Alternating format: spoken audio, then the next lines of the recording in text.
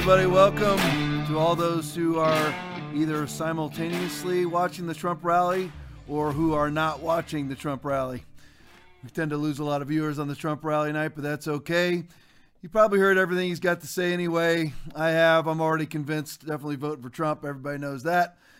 Just to start off tonight, let me put this picture up for everybody. I want to just lay out my usual argument to you. Fauci to speak. This is from justthenews.com. Fauci to speak at festival alongside Hillary Clinton, Stacey Abrams, failed gubernatorial candidate from Georgia, lost to Governor Kemp, Black Lives Matter founder, I believe it's Alicia Garza, at Atlantic Festival. It will be virtual this year, of course. So I wanted to just lay out for everybody. You ever see Anthony Fauci at a Trump rally? You ever see Anthony Fauci at anything conservative whatsoever? Again, it is all the same lies. You have the perpetrator and the propagator of the COVID response hoax, Anthony Fauci, along with Deborah Birx, but just Fauci at the conference, speaking alongside Hillary Clinton, Alicia Garza, and Stacey Abrams.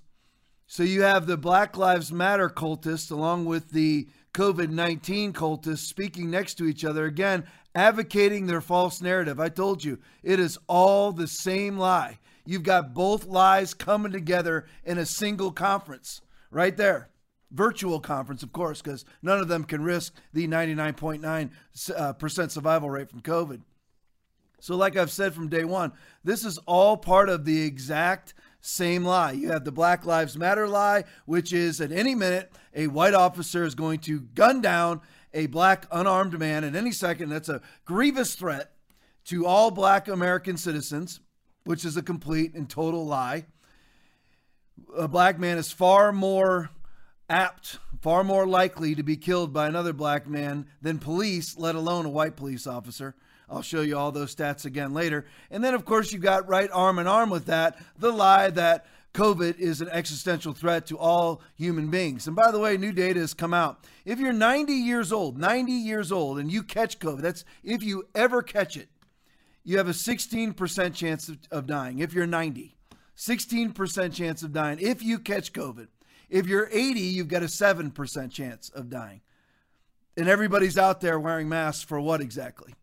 And, but there, once again, you've got the two very much in camaraderie lies with one another. Black Lives Matter partnered up with Hillary Clinton, partnered up with the perpetuator of the other lie, Anthony Fauci. Just proof they're all in this together. It's all about socialism. It is all about the Democratic Party unseating Trump, either legally or illegally. I don't know if they have no chance of doing it legally. That's what all the mail-in stuff is over. But I just wanted you to see where the Fauci hangs out on weekends. All right, now we all know about the death of Ruth Bader Ginsburg. Now, I'm not going to do what everybody else does. I'm not going to sit here and speak in glowing terms of her. I'm not going to denigrate her either. Personally, I'm just going to talk about her politically. That's it. I'm not going to sit here and say thank you so much for your service. She did not do anything for this country that was positive. She may have voted for a few things here and there, but on the whole, she didn't. So I'm not going to sit here and act like she did. Thank you so much for your service. I'm not going to do it. Nor would she for me. I don't see when any big name conservative dies that anybody pays any proper respect to him. The only one they paid respect for is John McCain, who they accused of colluding with the Russians when he ran for president. Or, if Mitt Romney were to die, they'd all pay reverence to him, the one that they accused of dragging his dog along the side of the road via leash that he forgot to, or left his dog tied up to the top of the roof or something like that. There are lies about him. There are lies about his misogyny. They've forgotten about all that. It was all lies. None of that he was guilty of. He's a spineless little turncoat worm, but the things that the liberal media said about him wasn't true. But Ruth Bader Ginsburg, she died at 87, was an activist judge, just from the Gateway Pundit, to the end, as reported by NPR in a quote from Ginsburg via her granddaughter. This was a quote hours before her death, or days before her death. Just days before her death, as her strength waned, this is a quote from her granddaughter, Ginsburg dictated this statement to her granddaughter, Clara Spera. What a name. Clara Sparrow. Who names their kids these things? My most fervent wish, this is quote from Ruth Bader Ginsburg.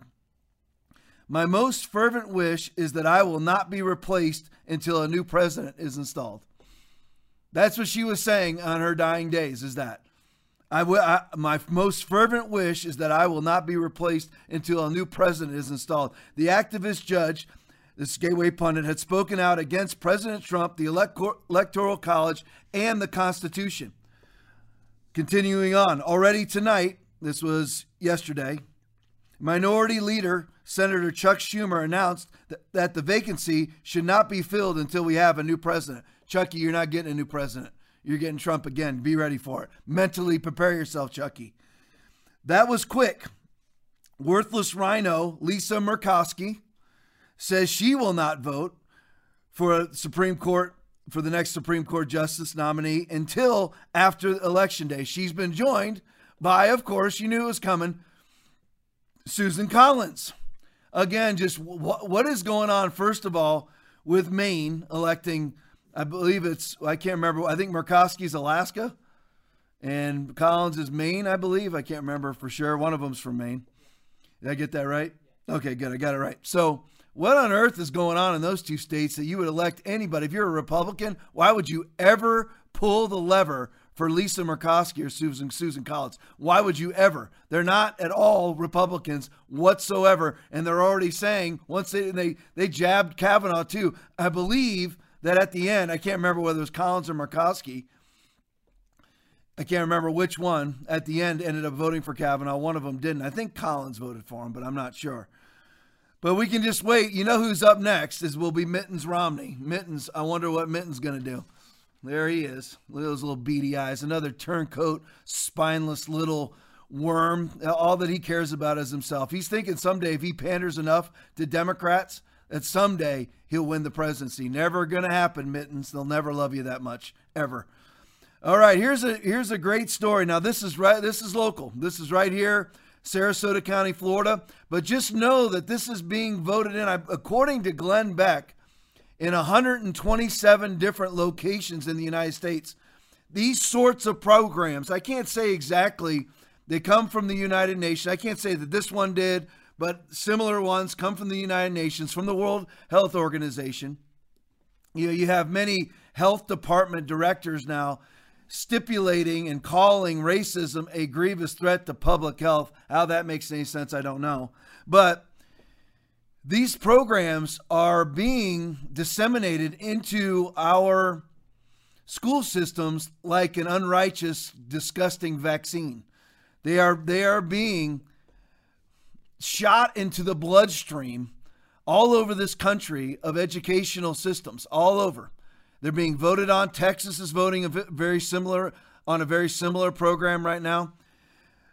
But this is from Scoop News, 9:15. Parents let the school board have it over pushing Brain Pop. That's the program we're discussing tonight. It's called Brain Pop, spelled just like that. Feel free to Google it. None of these people are ashamed of what they say. We're bothered by it. We're offended by it. They're not offended by it whatsoever. Brain Pop and Black Lives Matter 100% believe in their propaganda. 100%. We're bothered by it. It offends us, but it's the answer for them. Brain Pop with the Black Lives Matter platform out to students. Put that picture up. This is just an example. I'll show you a lot more later. And this is for elementary school students. That's what that's for. 7-year-olds. Black Lives Matter. I can't breathe. End police violence. That goes to elementary school students, young as 6 or 7 years old. From the Brain Pop website. I went there myself. This is all from me. This is quote from their website. At Brain Pop, we are devastated and deeply disturbed by the senseless murder of George Floyd. George Floyd was not murdered. You have to have premeditation. The courts will decide what level of punishment, if any, Derek Chauvin should get. However, it was not murder. So first mistake or first grievous lie. Murder of George Floyd and many other Black Americans. We stand in solidarity with the Black community in declaring that Black Lives Matter And we are inspired by the thousands upon thousands of people coming together to demand justice and protests across the country and around the world. They stand in solidarity with Black Lives Matter. This is going into the Sarasota County, Florida school system. It isn't going in. It's already been in. People are not happy about it. In support of our mission to empower kids to shape the world around them and within them, we produced a new movie. Now let's look at one of the parents' responses to this. You have that video ready for me? Play that for me. You are to protect my child. My child. My 7-year-old who is in 2nd grade at Lakeview Elementary School that has to clean his own partitions, carry it with him to cafeteria, and take off his mask and eat his food and not socialize with his friends because you're sitting here doing what? What are you doing? Yes, I'm irate because you don't respond to emails. You don't respond to all of these people in here who want to help. We want to help, but you can troll on Facebook. I'm sorry, I watched the YouTube chat. And I'm sorry, whoever said there was only 4, I believe it was you, sir. You said there was 4 on today, there was over 60. Over 60, and I was multiple comments because, again, I am a concerned tax-paying parent. You want to take my money? Teach my child math, science, social studies, PE, art. That's what she's asking. She's like, you know what? We don't need your brain pop Black Lives Matter agenda being taught to a 7-year-old. You can put that pic up. This is taken. This is not in Sarasota County, but this is a picture taken in a classroom where you're not allowed to put anything up at all. You're not allowed to put anything up about, let's say,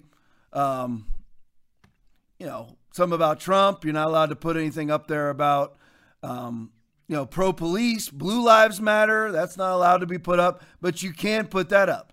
You can't put up other things. I mean, whatever your cause may be, you're not allowed to put that up. But Black Lives Matter is the exception to all of those rules in the public school system. And just so everybody knows, I have lots of experience with the public school system. The public school system is absolutely dominated by the Democratic Party. Absolutely dominated. 9 out of every 10 teachers is a registered fervent Democrat. There are exceptions, of course. That's why I said 9 out of 10, 8 out of 10, whatever. 80 or 90% of the teachers that are teaching your kids are fervent, devout Democrats. That's why this has been allowed into the school system. Now, what I did was I went to the website and I pulled up the video that they are putting out, the movie that they made, and it's got some very interesting parts to it. Play the first clip for me. But the protests we're seeing today aren't really about that sort of thing. They're about structural racism in our society, a built-in system of bias that makes life easier for white people and more difficult for Black people and other people of color. It puts them at greater risk for poverty, unemployment, and disease. Structural racism is a factor in some disturbing trends. Black people are nearly 6 times more likely than whites to be imprisoned. That's a lie. And Black men are killed by police at more than twice the rate of white men. That's a bold-faced lie. Like on May 25th, 2020. That's when a Black man named George Floyd died in Minneapolis, Minnesota. He was killed by a white police officer. During an arrest, Officer Derek Chauvin pulled Mr. Floyd to the ground. Chauvin knelt on his neck and stayed there for close to 9 minutes. All right, back to me. Now that's being showed to 7-year-olds in Sarasota County schools. And this is being voted on all over the country, pushed and propagated by the World Health Organization, pushed and propagated by the United Nations, pushed and propagated by the Democratic Party and George Soros all over the nation. Play the next clip for me. All around the world. Thousands of marches took place in the month following Floyd's death. These demonstrations have been overwhelmingly peaceful. Though, if you've been watching the news. See? Do you see it? This is being shown to a 7-year-old. It's being shown to a 7-year-old. Why would they need to say these protests have been overwhelmingly peaceful? Do you actually think that a 7-year-old is documenting, let's see tonight, hey mom, are the protests peaceful tonight or are they not peaceful?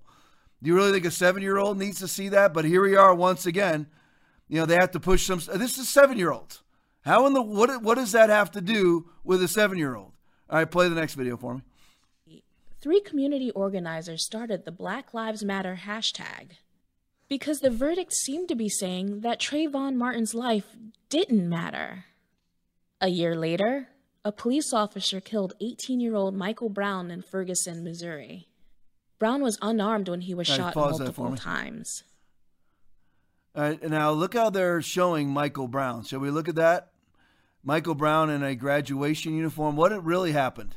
Michael Brown had just committed a robbery, was stopped by the officer, and then tried to grab the officer's gun out of his holster while the officer was seated in his car, ran at the officer, and was shot after committing a robbery.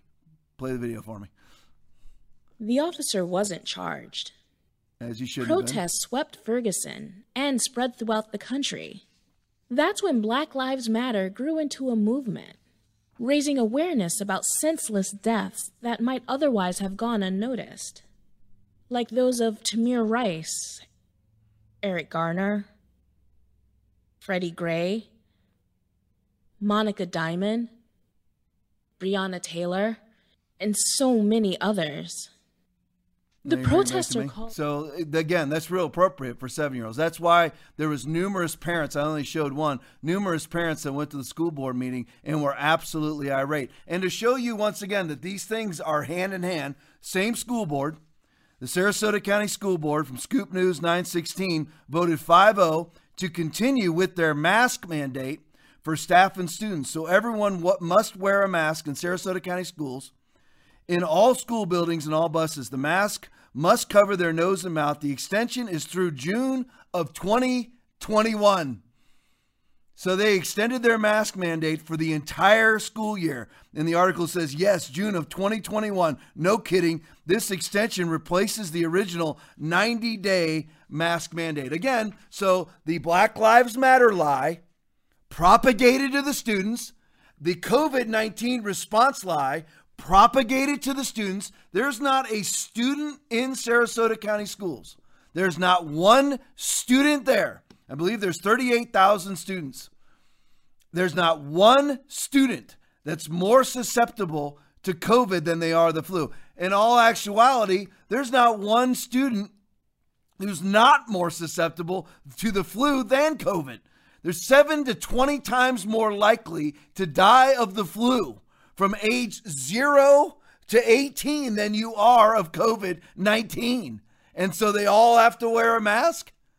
Again, remember what I told you earlier. If you're 90 and you caught COVID, you have a 16% chance of dying. If you're 80, you've got a 7% chance of dying. What's this have to do with public schools? Absolutely nothing.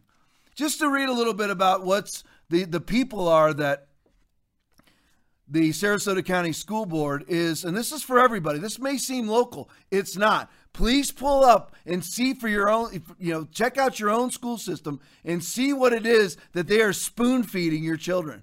Check and see what they're that was going to be shown. Who knows how many hundreds or thousands of times throughout this year, the next year, however long, until somebody actually found out about it. And thank God that parents had enough spine to stand up for themselves and to stand up for their kids.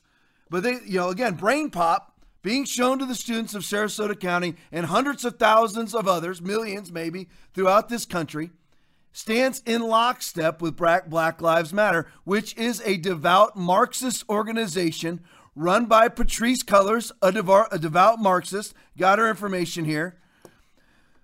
By Opal Tometi, another one. The 3 ladies in the picture, and by Alicia Garza. There they all are. 2 of them, Alicia Garza and Patrisse Cullors, are devout Marxists, and they are committed to the dissolution, to the taking. I'm not using the right word. It's not disillusion, but the dissolving of the American family. The normal mother, father, family. That's what they are. I pulled it up on their website. We fought. This is from their website, and this is what's being propagated to our students. We disrupt the Western prescribed nuclear family structure requirement by supporting each other as extended families and villages. This is from their website. We foster a queer affirming network. When we gather, we do so with the intention of freeing ourselves from the tight grip of heteronormative thinking, or rather, the belief that all in the world are heterosexual. We know that the police don't keep us safe, and as long as we continue to pump money into our corrupt criminal justice system at the expense of housing, health, and educational investments, we will never be truly safe. We are self-reflexive, and we do the work required to dismantle cisgender privilege and uplift black trans folk. What does this have to do with Black Lives Matter?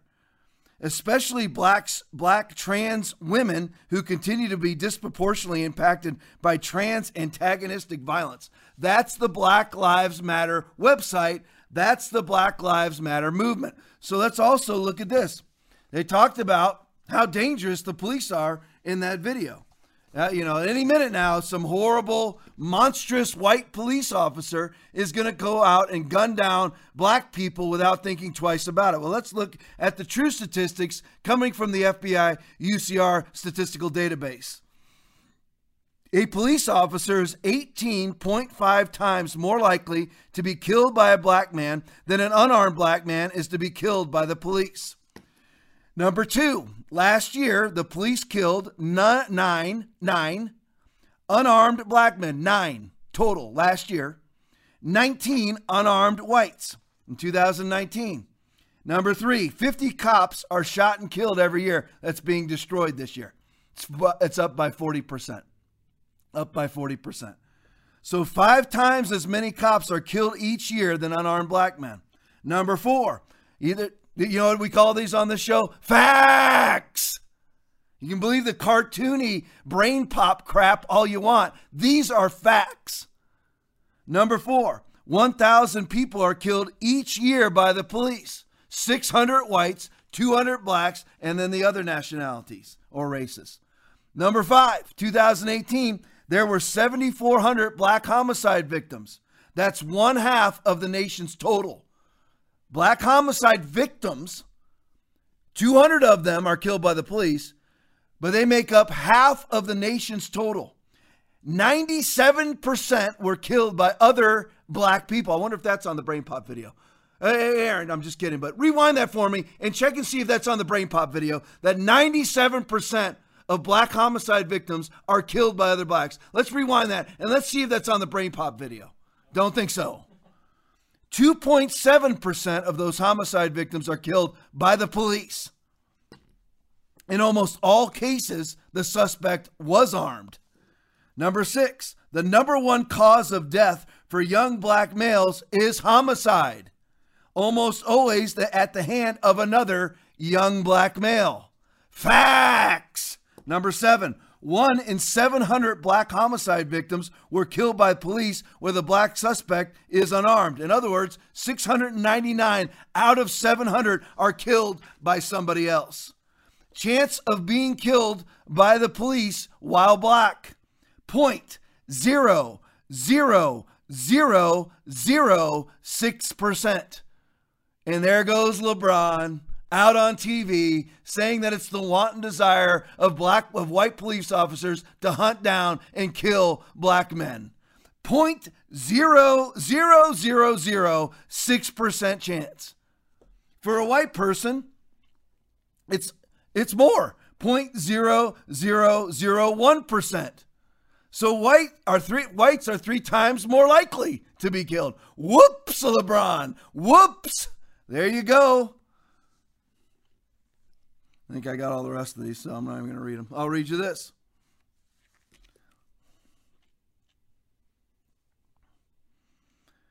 By race, numbers of people killed by the police over the last couple of years. Killed by the police. You ready? 2017. Trying to figure out how to read my own stat sheet. I lost my spot here.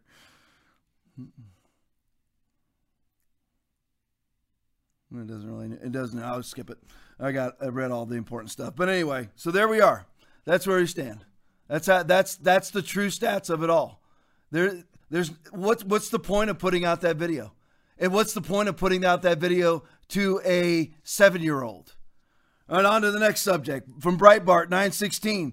The domestic terrorists and Antifa and Black Lives Matter have accomplished one thing: the most costly riots in the history of our country. This isn't even from a right-wing source. Breitbart is reporting from Axios. They got this story from Axios. Property Claim Services, a company that tracks insurance claims filed due to riots and the like, found that the left-wing riots that occurred between May 26th and this stopped on June 8th, they were the most expensive, they were the most costly riots in American history, which includes the 60s, up to June 8th. What is today, September 18th? 19th, September 19th today. So this doesn't even count for that. Actually, there's months after this of rioting. Basically all of June, all of July, and all of August hasn't even been tabulated in this yet. Of this year could reach $2 billion in insurance claims.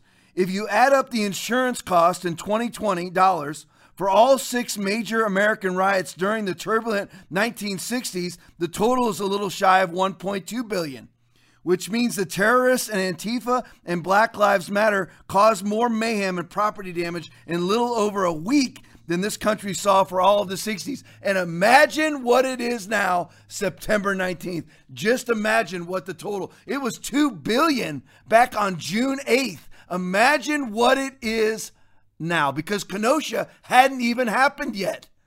It wasn't even nearly as bad in Portland yet at that time. It started in Seattle, and then it went really bad in Portland. This number is going to, who knows how high it's going to be. All right, from the Gateway Pundit. This is very disturbing, absolutely very disturbing to see the highest ranks in law enforcement live in such denial and be so delusional. FBI Director Christopher Wray on Thursdays from the Gateway Pundit 9/17 said white supremacists make up the largest share of racially motivated terrorists in the United States. Okay, now, do you remember the article that I just read? White supremacists?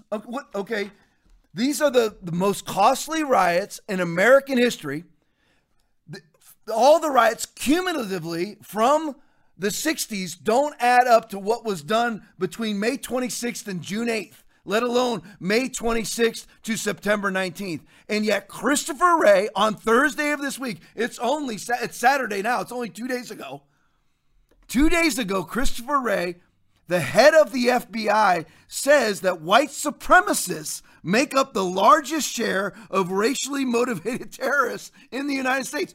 Is Antifa not racially motivated? Is Black Lives Matter not racially motivated? Name the last. Listen, nobody believes in white supremacy that has a brain, but let's look at it logically, shall we? Name the last white supremacist riot. Go. Go ahead, name it, please. Name it. Go ahead. Joe Biden says he got into the race because of what Trump said about the racially motivated attack in Charlottesville, which Trump never said, absolutely proven. He didn't say it, but whatever. So name it. Please name the white supremacist riot. Name the last one. Nobody's defending white supremacy any more than I defend black supremacy. Don't care what the color of your skin is. Could care less. That's racist if you say that, by the way, now. He says, I don't have the numbers for you, admitting he has no evidence whatsoever to back up his insane claims, writes the Gateway Pundit. Play the video for me. And I think the thing that we're all struggling with is, there are these homegrown terrorists of every flavor and type, but just in the number of either cases or arrests, how many of them are white supremacist? What is if not the exact number? Is it the same as other types of domestic terrorism? Is it higher? Just give us a level of approximate numbers. Well, what I can tell you is that within the domestic terrorism bucket category as a whole, racially motivated violent extremism is, I think, the biggest bucket within that larger group. And within the racially motivated violent extremist bucket, people subscribing to some kind of white supremacist type ideology is certainly the biggest chunk of that. Okay, I don't that's have very numbers helpful. for you. That's very helpful. Ray actually went on to say that Antifa was not a group or organization. This is the head of the FBI, says that Antifa is not a group or organization.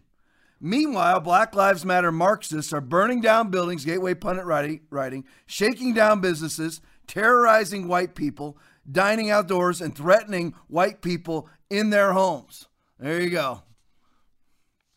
This is what Christopher Wray says is not organized. This is not an organization. This is not a group. And the number one threat to America when it comes to racial violence is white supremacists. It's amazing that somebody has the gall to sit in a congressional hearing and actually spew that stuff to the American people. It's absolutely incredible that you almost have to give the guy credit. The only reason why he's still there is because there's an election coming up in 50 days. Otherwise, Ray would be fired. He is a delusional deep state hack who is actually as dumb as Jerry Nadler. Jerry Nadler said that that Antifa is a myth. Christopher Wray's saying the same thing. And again, I just can't get past this report. I can't get past it. The most costly riots in American history. America costing over $2 billion in 1 week. That's May 26th to June 8th, let alone May 26th to September 19th. The most costly riots in American history are Black Lives Matter riots and Antifa riots. And Christopher Wray says that Antifa doesn't even exist as an organization, as the head of the FBI, quoting Die Hard. Look at what Nadler says. It is true. There's violence across the whole country. Do you disavow the violence from Antifa? That's happening in Portland right now. There's riots. That's a myth that's being spread only in Washington, D.C. About Antifa. Truly amazing. You almost have to give these people a little bit of credit for their goal. It's truly amazing that you would actually be able to live in that level of denial. Absolutely unbelievable. All right, from ABC 7 LA. And you've been hearing things like, oh, and by the way, it came from the FBI, that, people that are starting these wildfires out west, Oregon, California, all these wildfires, Washington, that it's not Black Lives Matter, it's not Antifa, and nobody really knows yet. But you know what? There's some interesting people that are popping up that actually started them. Here's one right here. This guy got caught. His name is Michael Bakula, 41. Come back to me. Hey, Mike, you ever think about getting a job? Does it ever cross your mind at all to move out of your mother's basement, to remove the Snuggies from yourself and actually go and work somewhere? He was caught. This guy, Michael Bakula, was jailed on 2 charges of arson, 15 counts of criminal mischief, 14 counts of reckless endangering for a fire that was set Tuesday in Phoenix. It's Phoenix, Oregon. It really is. In the Phoenix area of Southern Oregon. Coupled with this guy that we put up on Thursday, this man was arrested after admitting he used a Molotov cocktail to start a brush fire in Portland. But again, it's all just rumor and innuendo. There can't be anything insidious behind this. Right, Christopher Wray? Now, this is the latest thing. Now, this next video I'm going to show you, I'm going to break it up into 2 parts. It's a little lengthy. It's about I show almost 4 minutes worth of video, but stay with it. It's Tucker. You can't get any better than Tucker's opening monologue. If you don't DVR Tucker's opening monologue, watch me first and make sure you're DVRing Tucker's opening monologue. I watch him all the time. But this is about what happened in Nashville. It's unreal. They were hiding COVID stats to keep businesses closed. Play the video for me. Americans want to trust their government, but few still do. There's too much evidence that the COVID regime is political, and our leaders are lying about it. Tonight, there is conclusive proof of that. A remarkable story. A reporter with the Fox 17 TV station in Nashville, a man called Dennis Ferrier, caught that city's top officials hiding key health statistics, and for no justifiable reason. Ferrier uncovered a series of emails between the mayor's office, that would be Nashville Mayor John Cooper, who was a Democrat, and the city's health department. In those emails, city officials discussed the fact that only a very low number of coronavirus cases have been traced to bars and restaurants in the city. As of June 30th of this year, for example, nursing homes and construction sites in Nashville each produced more than 1,000 cases of the coronavirus. Bars and restaurants, just 22 cases total. Numbers like this could be great news for the city of Nashville. Bars and restaurants have been suffering there for months under crushing COVID restrictions. Thousands of workers have been laid off. Many businesses have gone under. Many more are on the brink. Over the summer, the mayor, Mayor Cooper, used the economic damage from his shutdowns to justify a massive 34% property tax increase on residents of Nashville. All right, back to me for just a second. So let's look at what's happened so far. They're using false COVID stats. They're using they didn't use false ones. What they did was they kept real COVID stats from the public. They hid real what COVID stats. It was showing that only 22 positive tests resulted from people being infected in bars and restaurants. Only 22. Ready? Total had been infected in bars and restaurants. And John Cooper, I wonder what party he is. Let's think. I wonder what party John Cooper is. Let me stroke my beard of wisdom here. I wonder what party he is. He's a demon rat, of course. He actually kept that knowledge from the public so that he could keep businesses closed. Actually, what he did was he raised property taxes by 34%. He used the COVID shutdown to raise. Why would he raise property taxes 34%? Because he's lost probably 30 to 50% of all the businesses. So in order to raise the money from now closed businesses that can no longer pay taxes, he raised taxes 34%. That's the person we're dealing with. Play it for me. So he's an idiot. Yeah. That's what we're dealing with. Play the Tucker for me. Massive 34% property tax increase on residents of Nashville. So quarantines have hurt that city quite a bit. Residents would have been thrilled to learn that bars and restaurants were safe once again. But the mayor refused to tell them that. He hid that information. After reviewing the new health numbers from bars and restaurants, a woman from the health department called Leslie Waller emailed this to Mayor Cooper's office. Quote, "This isn't going to be publicly released, right? Just info for the mayor's office." A senior advisor to Mayor Cooper, Benjamin Eagles, responded this way, quote, "Correct, not for public consumption." Not for public consumption? Why would that be? These aren't the nuclear codes. This isn't national security information. It's public health data, or it should be public. A month later, a reporter in Nashville heard rumors that bars and restaurants there were safer than the city was admitting they were. So he emailed the health department to find out what exactly was going on. What are the numbers?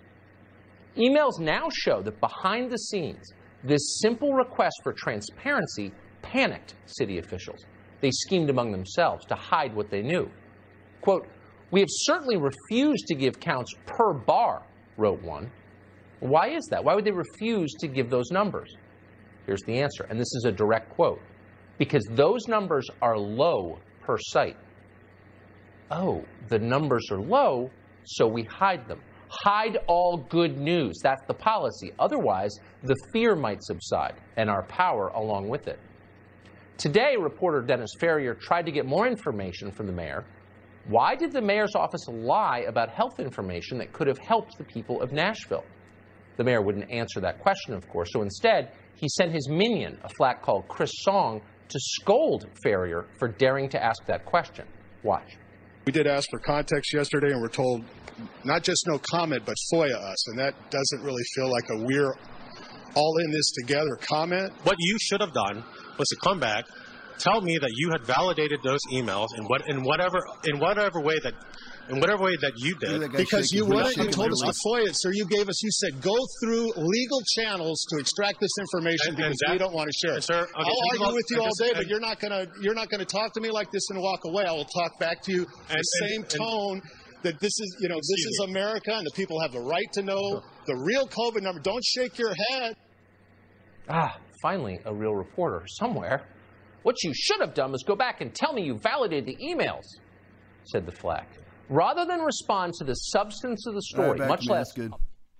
So what we have here is emails between the mayor's office from the Washington Examiner and the health department from Nashville, Tennessee, discussed the low number of COVID cases coming out of the city's bars and restaurants and how to keep that information from going public. Let me say that again. Emails between the mayor's office and the health department trying to keep public information about COVID-19 from going public. I guess these people don't know that all their emails are public information. This isn't going to be publicly released yet. Just info for the mayor's office, asked Leslie Waller, an official from the health department. Health departments are running this entire country, and there's not a soul, not one of them is an elected official. In one email, correct, not for public consumption. The mayor's senior advisor, Benjamin Eagles, writes. So the health department says, don't put out these numbers. And the mayor's office says right back, okay, you know what? We agree. Responds with, correct, not for public consumption. Bars and restaurants accounted for 22 cases of COVID. They're all closed. 40 to 50% are out of business for forever. Do you know that's the way that it is nationwide? 40 to 50% of all businesses, not just those closed during COVID, are closed and or closed permanently because of the COVID response. You look at the hair salon where Nance got her wash and blow a couple weeks ago. She's closed now. A month later, reporter Nate Rowell asked the health department about rumors that only 80 virus cases originated from Nashville's bars and restaurants. The figure you gave of more than 80 does lead to a natural question. If there have been over 20,000 positive COVID-19 cases in Davidson County, Nashville, Tennessee, and only 80 or so are traced to restaurants and bars, doesn't that mean restaurants and bars aren't a very big problem? Rowell asked. Emails show health department official Brian Todd asking how to respond to the question. Please advise how you recommend I respond. You know how you respond? Health department official Brian Todd, you tell the truth. That's what you do. There's been 22 cases. The rumor was 80. There was legitimately 22 cases. Tell the truth, Brian Todd, health department representative. My 2 cents, we have certainly refused to give counts per bar because those numbers are low per site. Do you hear this? We have certainly refused to give counts per bar because those numbers are low per site. They refused to give numbers because they were low, because the COVID count was low. They refused to give the numbers. I wonder what it would have happened if they were high. Let's all guess together, everybody together, all of us conservatives that are together on this podcast tonight. I wonder if the COVID count was high, if those would have been put out for everybody to see. He continues, we could still release the total though, and then a response to that. Listen to the propaganda. And then a response to the over 80 could be because that number is increasing. They're lying. They are bold-faced lying. Again, I will bet you that every single one of these health department people, the health departments throughout the country right now, are propagating the myth that racism is a public health crisis. I've told you over and over again. There is no difference between the false flag COVID response and the false flag BLM response to the killing of George Floyd. Absolute myths every time. Very low death percentage, propagated as a large death percentage, and the American people, sadly led by the Church of Jesus Christ, all believe them, strap on their masks, quarantine themselves, and shut down their businesses. And if they don't shut them down because of COVID, Black Lives Matter will burn them down for you. All the while, they get to wear masks, hiding their own identities. And it also gives Joe Biden an excuse never to campaign. We could still release the total, though, and then a response to the over 80 could be because that number is increasing all the time, and we don't want to say a specific number. This is just like when it was found out that all the climate change garbage, the emails that were sent to one another in the UN about lying about climate change. back and forth. It's all a lie. The COVID response is a complete and total lie. Speaking of Joey Biden, how many of you guys have seen the Trump parades, the Trump rallies, one going on right now? Just mute that and watch me. Keep Trump on, though. You've seen the boat parades. You set records, Guinness Book of World Records for a boat parade. Well, Joe Biden put together his own parade. Here's how it panned out for him. This is the truth, folks.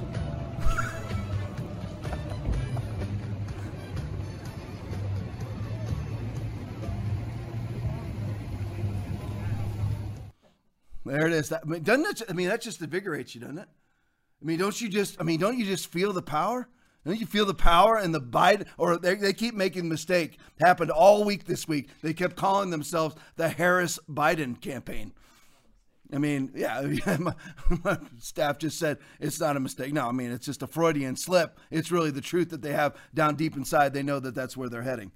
Well, we had a double hitter for what I call a double hitter for the Biden campaign. This is a video from Newsmax. If you're not watching Newsmax, OWN, News Punch, Truth News, those are your news sources, everybody. Just forget everything else. Forget every poll that you hear. Forget every news source, but those. Forget Fox. Fox, you're not allowed to talk about Soros. We'll get to that later. Glenn Beck said as an employee, he was told, don't talk about George Soros. Quote, facts. That's exactly what went down. And we just happened to see it on Outnumbered with Harris Faulkner. We saw it. But this is a double header from the Biden campaign from Chris Salcido from Newsmax. Play it for me. Biden had to take an emergency trip to Florida yesterday. Here he is, waving to an empty field as he heads to a heavily scripted event. And while at this event, Biden began his comments by doing one of the most offensive pieces of pandering in U.S. presidential campaign history. Hang on here. All right.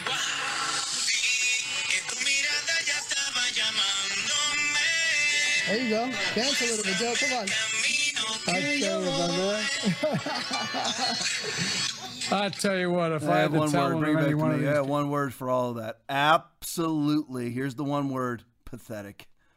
How in the world could anybody in good conscience pull the lever for Joe Biden and Kamala Harris? I will never know. Hey, listen, just a reminder, everybody, please hit like and share right now. Like and share. Let's get the word out. I'm obviously not the only source out there, but I am a beacon of truth.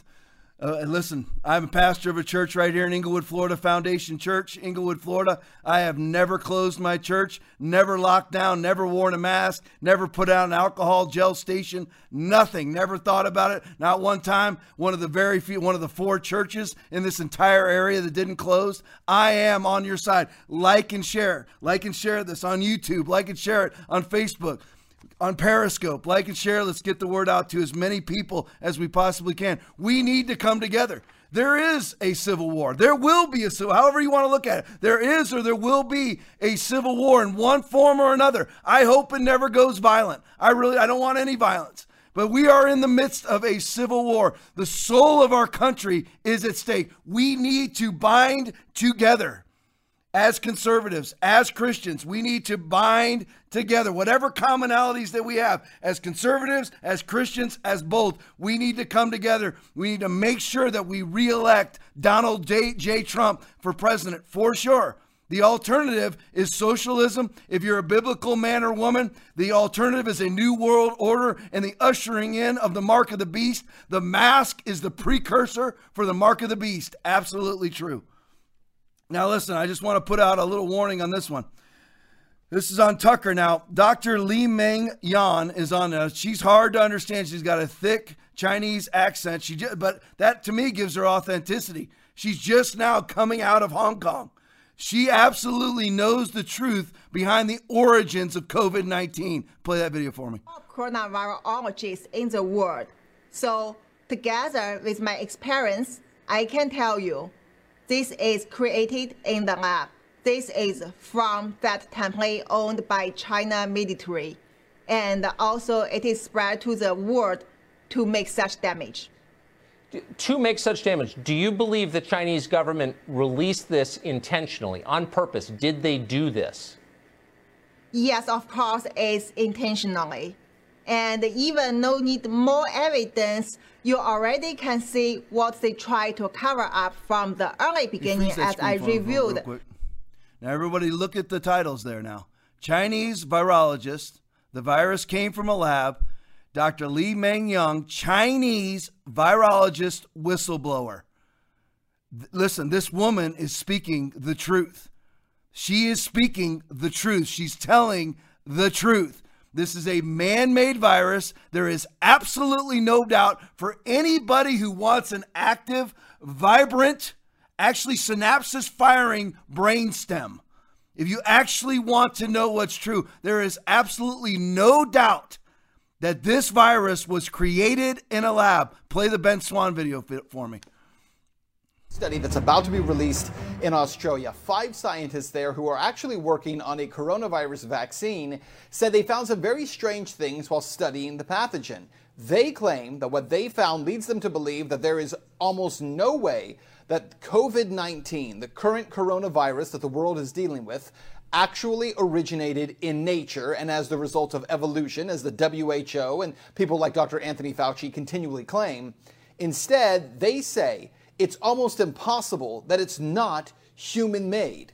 The preliminary report of the study, which is now being peer-reviewed, is based on computer modeling of the virus's ability to infect various animals, including humans. It was published May 13th on the Cornell University website, which is used for discussion of pre-publication papers. Nikolai Petrovsky, the lead researcher, said his team suspects human manipulation in Wuhan because of the unmatched ability of the virus's protruding spike to infect human cells. The virus's binding strength for human cells far exceeds similar properties for infecting other animals, he said in a statement on the forthcoming report. So the study findings were very interesting, which is that we found that the COVID-19 virus was particularly well adapted to bind to human cells. And that was far superior to its ability to bind the cells of any other animal species, which is quite unusual because typically when a virus is well adapted to an animal and then it by chance crosses to a human, typically you would expect it to originally have lower binding to human cells than to the original host animal. We found the opposite. So that was a big surprise. Now, on top of all of this, Dr. Petrovsky and his team also claim that there are other reasons that they say that someone tampered with this coronavirus and actually caused human manipulation of it. He says this, quote, "The fact that no corresponding virus has been found to exist in nature leads to the possibility that COVID-19 is a human-created virus. It is therefore entirely plausible that the virus was created in the biosecurity facility in Wuhan by selection on cells expressing human ACE2, a laboratory that was known to be cultivating exotic bat coronaviruses at the time." Then there is a new study led by Norwegian virologist Birger Sorensen, which has found that the coronavirus's spike protein contains sequences that appear to be artificially inserted. The researchers found that the virus had been doctored to bind to humans. They pointed out that it has hardly mutated since it began to infect humans, suggesting that it was already fully adapted to humans. Back to me. Now this. All right, so what we have so far, we have United States scientists, we have Chinese scientists, Australian scientists, and Norwegian scientists all saying that there is at least a minimum of a very strong possibility that this virus, COVID-19, was man-made. Again, though, it's a matter of ducks. If it talks like a duck, quacks like a duck, flies south for the winter for a duck, it comes in, swoons in, lands on a lake, and paddles around with its little paddle feet and quacks around on a lake, it's a duck. This virus occurred, the initial outbreak occurred in Wuhan, China. What is Wuhan, China? Well, it's just a place where Bill Gates sent tens of millions of dollars to the National Academy of Sciences, Chinese Academy of Sciences, sent tens of millions of dollars to them. Now, what does the Chinese Academy of Sciences run? The Wuhan Institute of Virology, which Bill Gates didn't just keep his donations to the Chinese Academy of Sciences that runs Wuhan. He sent tens of millions of dollars to both. to the Wuhan Institute of Virology and the Chinese Academy of Sciences tens of millions of dollars. Anthony Fauci sent $3.7 million, all for what? Gain of function research, where they take a coronavirus virus particle, cell, whatever it is you want to call it, the virus itself, and they enhance it to make it transmissible to humans so that they can create a vaccine for it. That's called gain of function research, which was outlawed in 2014, reinstituted by Barack Hussein Obama 6 days before he left office. That's exactly the truth. It's public knowledge. It's all out there. They won't even deny it. There's no way. It's on the NIH website. It is absolutely the truth. That's what happened. NIH had to, when Ted Cruz went in and asked them point blank on the record, did you send money? NIH runs NAID, which is Anthony Fauci. So Anthony Fauci works for the NIH, NIH. National Institutes of Health. He works for them. They sent that money over to the Wuhan Institute of Virology for gain of function research. That the S-spike protein stuff is what they do when they extract the virus and they make it susceptible, make it so that it can adhere to human cells, making it transmissible. It wasn't before. You didn't have to worry about a bat biting you. For all these years, you never had to worry about a bat biting you and you catching COVID until they did the gain of function research. And the only place on planet Earth that they were doing gain of function coronavirus research was Wuhan. And where was the outbreak? It really isn't hard.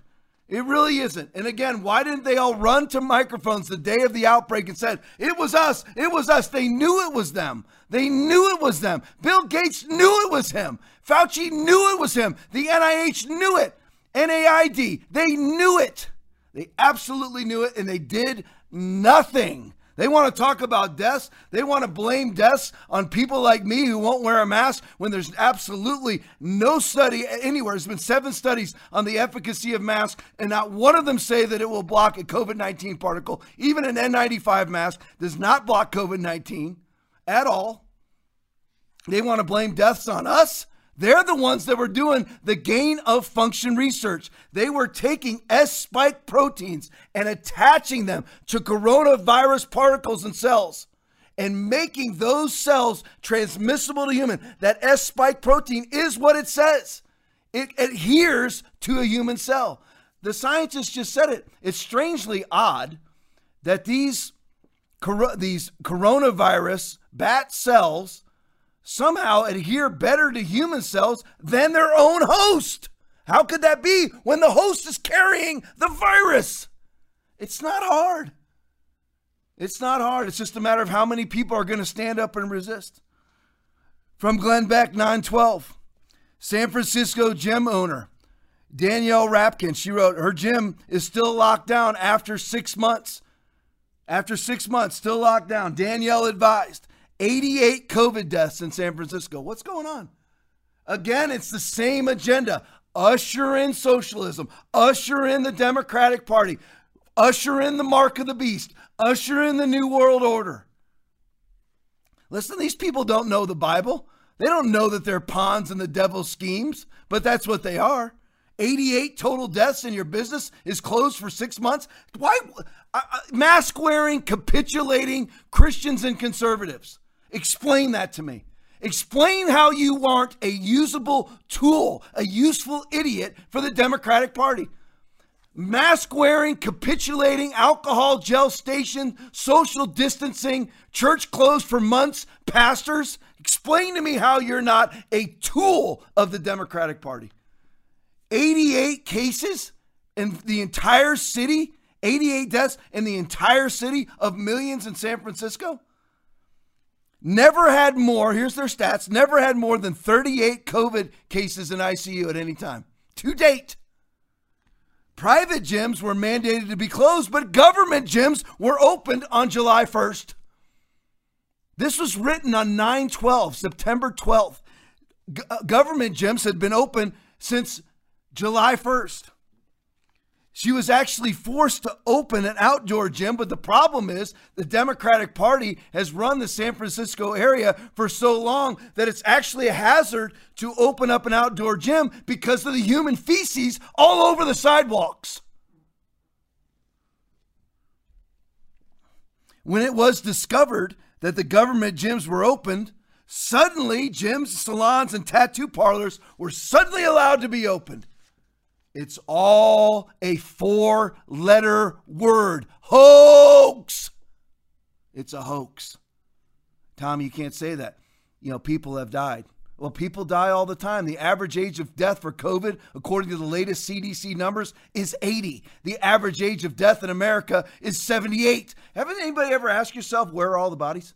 Remember when at first it was 2 to 4 million Americans were going to die? Remember all that? Listen, I was a cop for 25 years. 1992 to 2017. I've been pastoring a church for 15 years now. I know as a cop, I know how dead bodies work, how they get picked up. Listen, you don't have to be coarse or crass, but you call them like body snatcher trucks. Where are they? Refrigerator trucks to come and take all the bodies. Does anybody ever ask, hey, mask wearing, quarantined, locked down, capitulating Christian, capitulating pastor, too afraid to go to church Christian because you might catch the Rona. Do you ever ask yourself the question, where are all the bodies? Do you ever ask? That's the first thing I ask. Where are they? I don't know anybody who's died of COVID. People go, oh, I do. No, do you know somebody who knows somebody? And I know there's always exceptions to rules like that. But allegedly, there's 200,000 deaths. There's not. Take about the 6% died of COVID exclusively out of that number, right? 6%. Let's just double it. That's 9,000. So we'll double. We'll give them 18,000. We'll give them 25,000. The average flu season is 50,000 flu deaths. Average. That's an average flu season. 2017, 80,000 people died in the United States of the flu.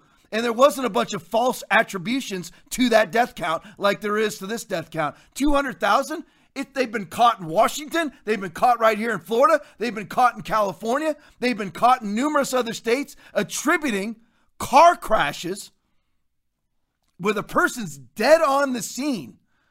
They take that, I just read this account. Paramedics were very flummoxed by this whole thing, wondering why they have to take a DOA, a dead on arrival, they're dead on the scene of a car crash. They have to take that person to the emergency room and have them tested for COVID. Why? Why? This is all facts. This is absolute truth. Why? So that if that person tests positive for COVID, they can put down the person who had their head removed in a car crash as a COVID death. Over and over and over and over, and by the thousands this has happened. Why? Because the demon rat party had a black swan fly over the United States and they took advantage of it. They're all doing that. It's all coming out. I'll read more of this stuff. From True News. This is the reality. This is the true reality about Bill Gates. Play it for me. Things that are, genetically modified organisms, and we're injecting them in little kids' arms. We just shoot them right into the vein.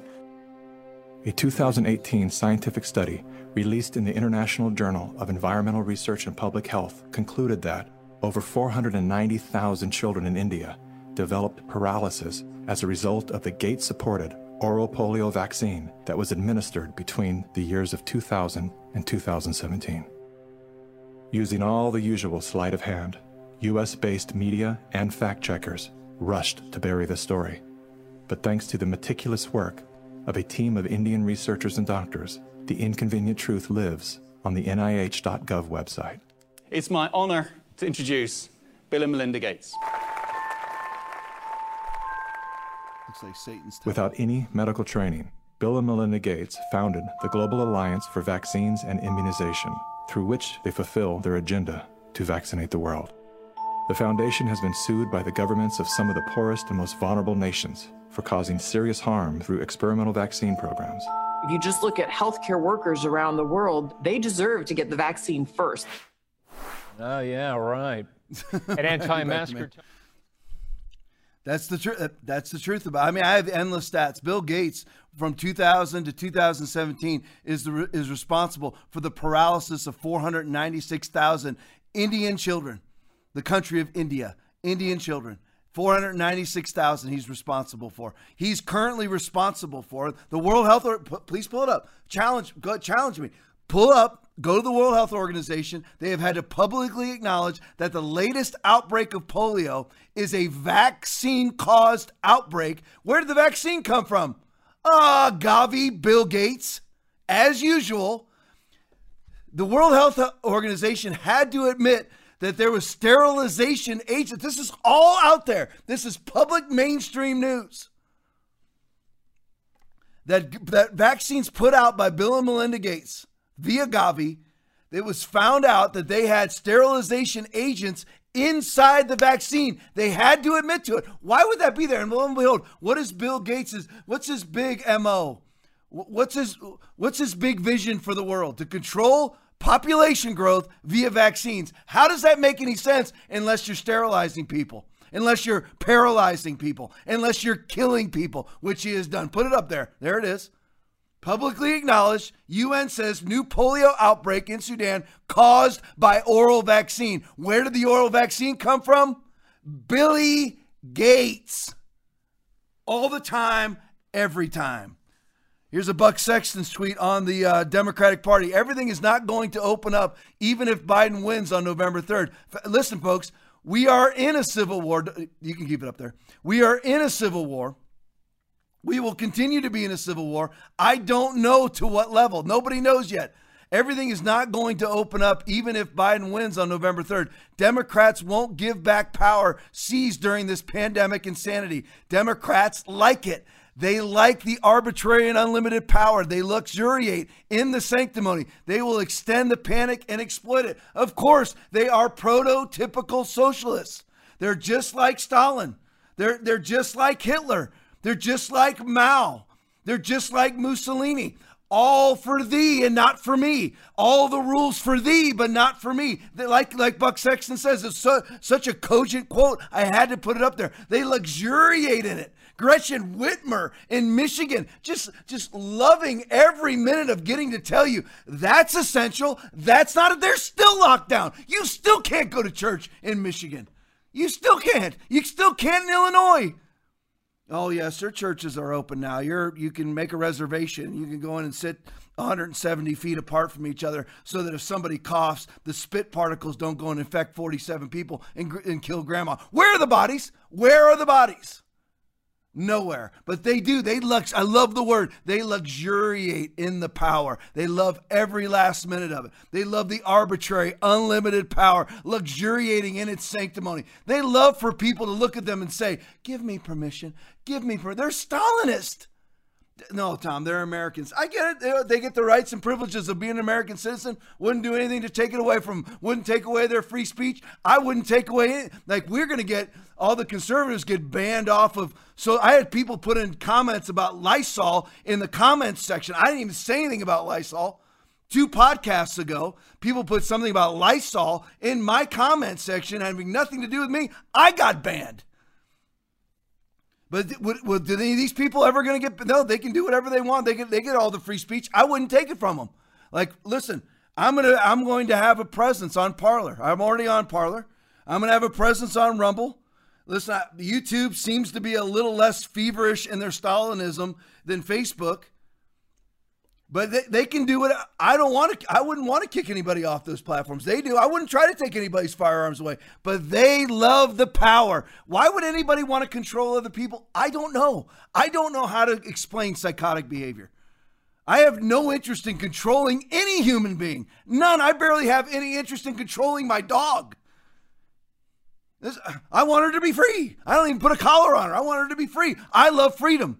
Any Christian should love freedom. I love the Christians that think that they're out there sanctimonious and virtue signaling with their goofy, stupid masks on. It is for freedom that Christ has set us free. Stand firm then and do not let yourselves be burdened again by a yoke of slavery. That's the word of God written by St. Paul. Galatians chapter 5, verse 1. I don't get it. But that's the motive behind it. Listen, they never think it's coming for them. What they think all the time. It's, I use this example with my son when we're talking about it. Whatever happened to Ronda Rousey? You ever wonder what happened to Ronda Rousey? What happened was that she got beat, and now she's kind of drifted off into oblivion. The reason being is that her power came from her performance as an MMA person, not being Ronda Rousey. See, the Democrats are the same way. They think that, you know what? All of my power comes from me being a Democrat, from me being a big name like Gretchen Whitmer or Andrew Cuomo or Gavin Newsom. No, your power comes from what people gave you. That's why we need to take their power from them. Every business needs to open. Every church needs to open. Take your stupid face diapers off. If that means you take a pinch, you take a pinch. I was ready to be arrested to keep my church open. I was never going to close. I love Ron DeSantis, but even if DeSantis, the governor of Florida, said for me to close it, no, never. Not closing. From Gateway Pundit 917, the tech tyrants. MSNBC, Facebook will ban new political ads for the week leading up to the election day in the U.S. and remove posts that try to suppress or discourage voting, Mark Zuckerberg announced on Thursday. From Benny Johnson, Facebook CEO, Zuckerberg, what we and the other media need to start doing is preparing the American people. Why does he need to prepare me on a platform? Are you a publisher or are you a platform? Because you get all the legal exemptions as a platform, but yet you're operating as a publisher. Whatever licensing Facebook has needs to be removed unless they want to operate as a platform. Why does the CEO of a large platform say things like, what we and the other media need to start doing is preparing the American people that there is nothing illegitimate about this election taking additional days or weeks to make sure all the votes are counted? Why do I need to get that from Zuckerberg? What does that have to do with Facebook? From Sean Davis. Big Tech could not be more clear about its intention to steal the election in November. Breaking, Twitter says it will label or remove unverified election result claims, will flag Trump if he claims early victory. Where's the warning for Biden? Google says it will block autocomplete for searches that suggest voting outcomes. Oh, but these are all just legitimate platforms, right? Google said Thursday it's removing prediction outcomes from its autocomplete search recommendations. It will aim to remove autocomplete phrases such as donate to or vote by phone. Why? I thought we were free. I thought this was a free country. You should be able to put on whatever you want, barring violence and barring pornography. You should be able to say and do whatever you want. Anybody should be able to type right now in my comments, Tom, you suck. Tom, you're fat. Whatever you want to put on there. Go ahead. I would never do a thing to take that from you. You could say bad things about God. You'll answer to God for it. I still wouldn't take your right to, Islam. You're not allowed to say one bad thing about their God. I don't want you to say bad things about my Jesus, but if you do, you have the right. Go ahead and do it if that's what you want to do. You'll answer on Judgment Day for it. But that's where the tech tyrants really are. Put up the Goebbels tweet for me from Noam Chomsky. See, I think my buddy Aaron, my tech guy running the show tonight, he told me that Noam Chomsky, I'd heard of him, but I didn't know much about him, is absolutely not, and in any way, shape, or form, a conservative. He's probably, I don't want to speak for him, but he's probably a classical liberal. Classical liberals are more like us. They're more libertarian. Goebbels was in favor of free speech for views he liked. So was Stalin. If you're really in favor of free speech, then you're in favor of freedom of speech for precisely the views you despise. Otherwise, you're not in favor of free speech. See, that's what a classical liberal, this is a classical, I'm not speaking for Noam. The classical liberal is a professor, who's teaching liberal studies in some professorial college somewhere. And between classes, he goes and smokes doobies behind some, staircase somewhere. And he just wants the freedom to smoke his doobies. He wants the freedom to say what he wants. They still are in favor of abortion and things like that. Sometimes legalizing all drugs, whatever. We obviously have huge differences. But overall, they're in favor of sort of a libertarian liberal freedom. Those people are all being washed aside for progressive, new world order, mandated laws, mandated government capitulation, Stalinist progressives. They're being replaced by it. There is no Bill Clintons left. And listen, Bill Clinton was a mega liberal, but he capitulated and gave in to Republicans for political expediency. He knew he wasn't going to be reelected unless he actually instituted Newt Gingrich's contract with America. He knew it. At least he had some wisdom about him. His wife, of course, is a complete totalitarian Stalinist. No doubt about that. But those people are gone. The Jimmy Carters, whatever, and they're all Stalinists now. But all the classic liberals, they're gone.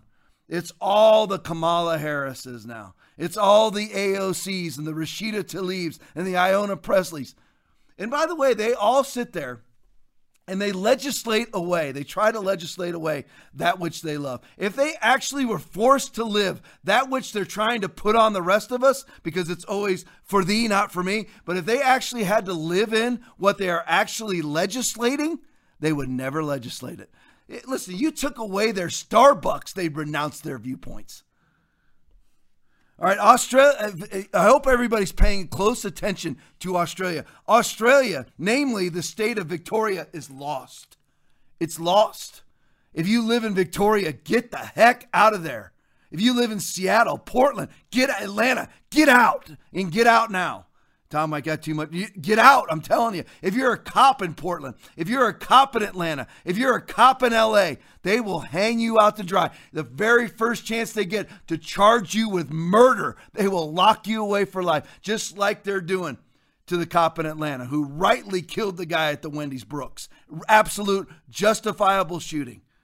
But Australians' COVID situation is absolutely just like the United States, built on lies. Here's their numbers. And they have the most draconian lockdown in the world's history. That's a fact in Victoria. Their lockdown is worse than Wuhan, China's. Do you know that? You should see. I put up a video a couple weeks ago. Wuhan, China, there's absolutely no social distancing.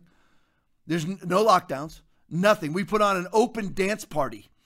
They have absolutely no restrictions in Wuhan, China right now. Their lockdown has long since been over. But in Australia, this is the true numbers coming out of Australia, where they have a complete and total lockdown. You're only allowed to leave your house 1 hour a day for exercise. That's it. And all of Victoria, the state of Victoria in Australia. Here's their numbers.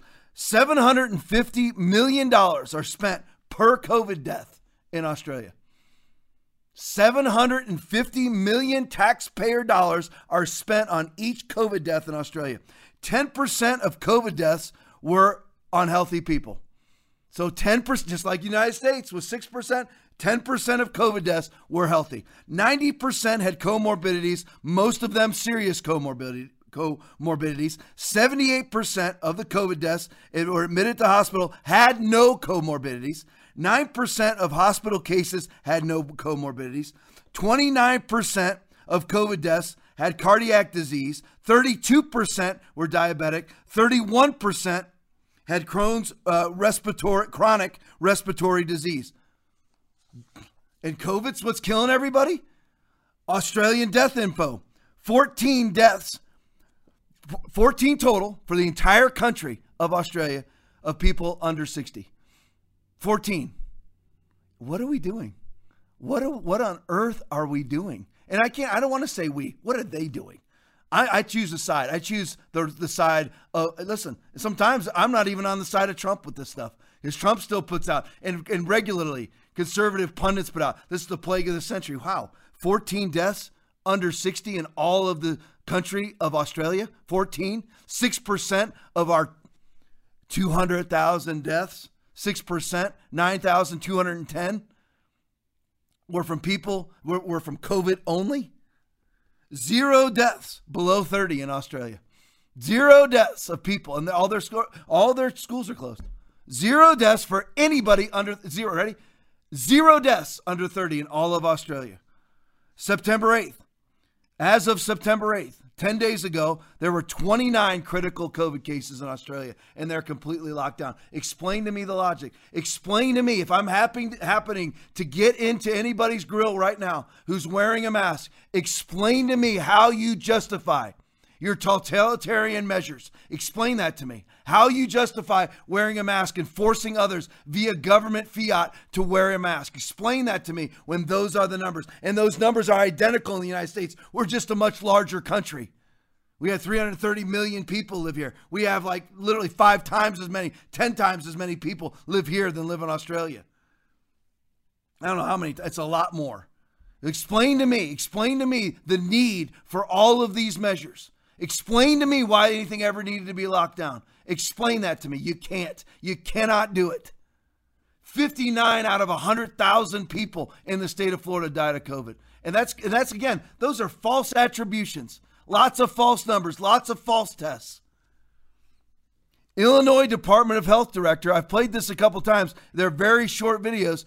Listen, I wish I had something. Just picture a giant 200,000. That's what they're claiming, right? They initially claimed 2 to 4 million, according to Neil Ferguson from the Imperial College of London. The 2 to 4 million, by the way, who paid for that? Who paid for that study? Bill Gates, just so you know. Bill Gates paid for all the modeling that was done for COVID, just so you know. Absolute truth. From the University of Washington, Neil Ferguson from the Imperial College, all received Gates funding. Facts. But when you see that 200,000 number that the CDC puts out and that all the liberals always are saying, they're all bashing Trump with it now. I wish Trump would defend himself. I really do. One of his health department people came out, I can't remember his name, and I'll get it for the next show, came out and said, you know, that all the scientists were actually against Trump, and he actually told Americans to get food and arm themselves. And he's had to take leave. He's a truth teller in government. I love Trump, but you know what? Trump is still kowtowing to this whole COVID thing to some extent. He knows the truth. Hence the reason why you're not seeing the Fauci out much anymore. That's why the Fauci has to go and speak with Stacey Abrams and Hillary Clinton and Black Lives Matter at their Atlantic rally coming up. But this is from the Illinois Department of Health. And when you hear 200,000 deaths, this is how they arrived at the numbers. This is universal. This is the CDC requisite. This is the CDC recommendations. This is how they come up with the numbers. Play the videos for me. For Dr. Ezike, how many have died from COVID-19 that do not have any other underlying health condition? So nationally, the numbers are vanishingly small, in less than 10%. I think I saw something like 6%, and that might have been a global number. So in the general statistics, Illinois has been similar to what the aggregate larger numbers have. So I would say that it's going to be definitely under 10%, maybe even in the single digits. All right, back to me real quick. Now, that 6% number she just said, that was months ago. That's all since panned out. She just basically said, the reporter asked her, how many people are dying exclusively of COVID out of all the deaths that are attributed to COVID? 6%. That was months before the August report came out from the CDC that said it was 6%. Play the next video for me. All age groups die. I just want to be clear in terms of the definition of people dying of COVID. So the case definition is very simplistic. It means at the time of death, it was a COVID positive diagnosis.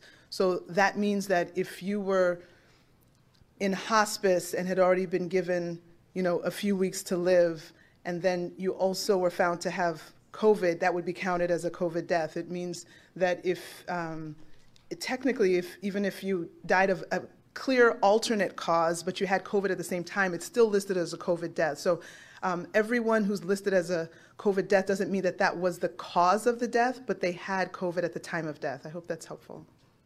Yeah, that's very helpful. Thank you, doctor. That's how they came to the number. Did you hear what she said specifically? I won't repeat everything she said, but she actually used the example. If you were in hospice and given weeks to live, and then you died, and it was found out that you tested positive for COVID, they put you down as a COVID death.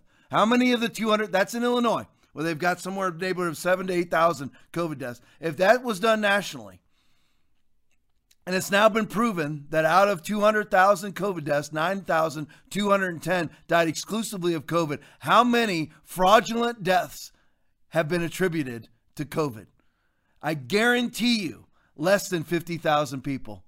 have truly died of COVID. I'm even giving them, the people who are going to live anyway, but had comorbidities, caught COVID, and died because of it. That happens with the flu every year. And lo and behold, too, around January 5th, the flu disappeared in our country. And flu season runs until the end of April, and it completely disappeared. There's no more flu cases since January 5th. None. You don't hear anything about any flu deaths, right? You know why? Because if you look at the CDC website and how they attributed deaths in columns, they say COVID with flu, COVID with pneumonia, COVID with COVID, COVID with common cold. That's how it's all a hoax. It is an absolute hoax. From Anomaly, this is an Anomaly tweet from September 7th. He writes, "This is a real post. It looks like a parody, but it's not." Put it up there for me. The COVID-19 pandemic from the United Nations. But don't worry, it's all about compassionate protection so that you don't get sick, right? The COVID-19 pandemic is demonstrating what we all know. Millennia of patriarchy have resulted in a male-dominated world with male-dominated culture, which damages everyone, women, men, girls, and boys. From Antonio Guterres, the head of the United Nations. This is the time to rebuild more equal, inclusive, and resilient societies. Hey, put it back up there so I can read the first sentence again. The COVID-19 pandemic is demonstrating what we all know. Back to me. But don't worry, again, there's no ulterior motives involved. There's no control involved. Event 201, Great Reset, Agenda 2030, Bill and Melinda Gates Foundation, Gavi, it's all just, don't worry, Christians. Matt, you're like, Tom, again, why do you always pick on Christians first? Because I read the Bible. It's 1 Peter chapter 4, verse 17, where judgment begins at the house of God. It begins with us. If the church is dumb enough to buy into this because the church is no longer reading the book of Revelation, because the book of Revelation doesn't fit into, TikTok sort of church advertisement. Hey, church fam. How's it going, church fam? We love you. Come to our capitulating Bible study next Thursday night, 7 o'clock. Doesn't fit into that, does it? The church no longer reads the Bible. The church doesn't care about the Bible. So they're all wearing their masks and acting like they're being compassionate. Listen, I pulled up a church ad. I didn't want to use it because it puts their name and it's local. It's the dumbest thing. Or they keep saying, our church is open. Hey, everybody, come on, our church is open. And they show pictures of everybody wearing a mask. They show a pastor or a church worker going through all the pews and spraying it like weeds. And they can't see the United Nations. They can't see the Great Reset. They can't see any of these things that are actually saying that COVID is the opportunity of a lifetime to usher in our agenda, the Democratic Party. Well, you have absolutely no numbers whatsoever that justify continuing lockdowns, but yet they just keep on doing it. Why? Costing their own constituency, their jobs, their future, their incomes, everything. Education, suicide rates through the roof, domestic violence through the roof. They don't care. When did a socialist ever care about a human life? When did they ever care? I'll get accused tonight because I bash Black Lives Matter that I'm a racist. No, for me, everybody lives. If you call me a racist and you vote Democrat, you're the one who wants to euthanize the black population. The number one cause of death in the black community is abortion. I want all those abortions to end. So how could I be a racist? All right, from True News 917. This is good now. Pay close attention. This is going to bother some of you. This is going to offend some of you because I'm telling you, I stand with this guy. A real man finally stands up. Play the video for me. Right. An anti-masker tells police they're going to have to drag him out of a school board meeting in South Dakota before he covers his face. I get it. So then I get it. You're going to have to drag me out. This is absurd. Completely absurd. You know that, right? All right, sir. We're going. No, you a little. This is an embarrassment to our school. Please don't do it, man. Read. You're fine. Relax. It ain't worth all of that, brother. Come on, sir. Read. Read, no. Read, go over this. Go over this, seriously. That guy could so easily get away from those guys. Come on, let go of now. You will have to tase me in front of all these people. I really don't want to tase you. Don't tase him. Reed, don't. Come with, and I want these people to video it while their cops of minority descent have to do this to everybody. Constantly putting you people in these positions. He just wants to have a say in what's going on. Well, we pay. We pay school taxes. We just don't resist. All right, back to me. Few observations. First of all, I've been in those situations. I've arrested people numerous times in my life. I've been there. Like I said, cop 1992, 2017, straight 25 years and a day. I was a cop. Here's the problem. First of all, here's just a few general observations. Those cops, they're so lucky. They need to go, if that guy's in jail, they need to go pay his commissary bill for him and say thank you for not absolutely knocking us out of our shoes. Appreciate it. Thank you. And by the way, that guy would whoop me too. I'm not claiming it. I'm just saying. Secondly, cops can't make these arrests. They're unconstitutional. What are you arresting them for exactly? Well, for what? Okay, you have the First Amendment, Fourth Amendment, and 14th Amendment guarantee your right to assemble, guarantee your right to free movement, guarantee your right that a mask not be stipulated to you to wear. So what are you arresting him for exactly? Let's go through it. Well, the school board wanted him arrested for what? Because he wasn't wearing a mask. The only arrest that could be made in a school board meeting is what's called disruption of school function. Been there, done that. I've arrested numerous people for that offense. You have to be disrupting it. How's he disrupting it? By standing there, by sitting there. He was doing nothing but refusing to wear their face diapers when everybody's looks like at least 10 feet apart from each other. So explain to me how he was disrupting that function. He was not. So he was being arrested for not wearing a mask. That is an unconstitutional arrest. Listen, I stand with the blue. I back the blue. I was the blue. I get it. But when cops do, I am an equal opportunity offender. I always stick with the truth. That's being principled. Being unprincipled is sticking with narrative. If your narrative is pro-police, and you never say anything negative when they do something negative, you're unprincipled. If you're Trump, and when Trump does something dumb, you don't say anything about it, you're unprincipled. That's how the left lives 24/7.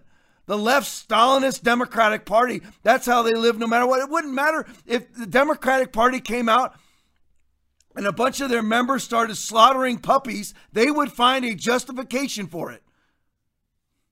But this was a wrongful, unconstitutional arrest. What should cops do? You're going to have to risk your job, I guess. You know what? Some things are more important than your job.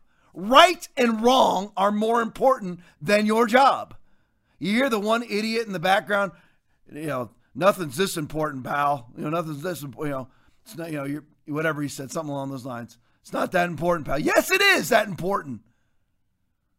All the idiots will usher you into socialism saying, no, this isn't that big a deal. All the pastors were doing that. The ones that are still closed. The ones that you have to make a reservation to get into your service.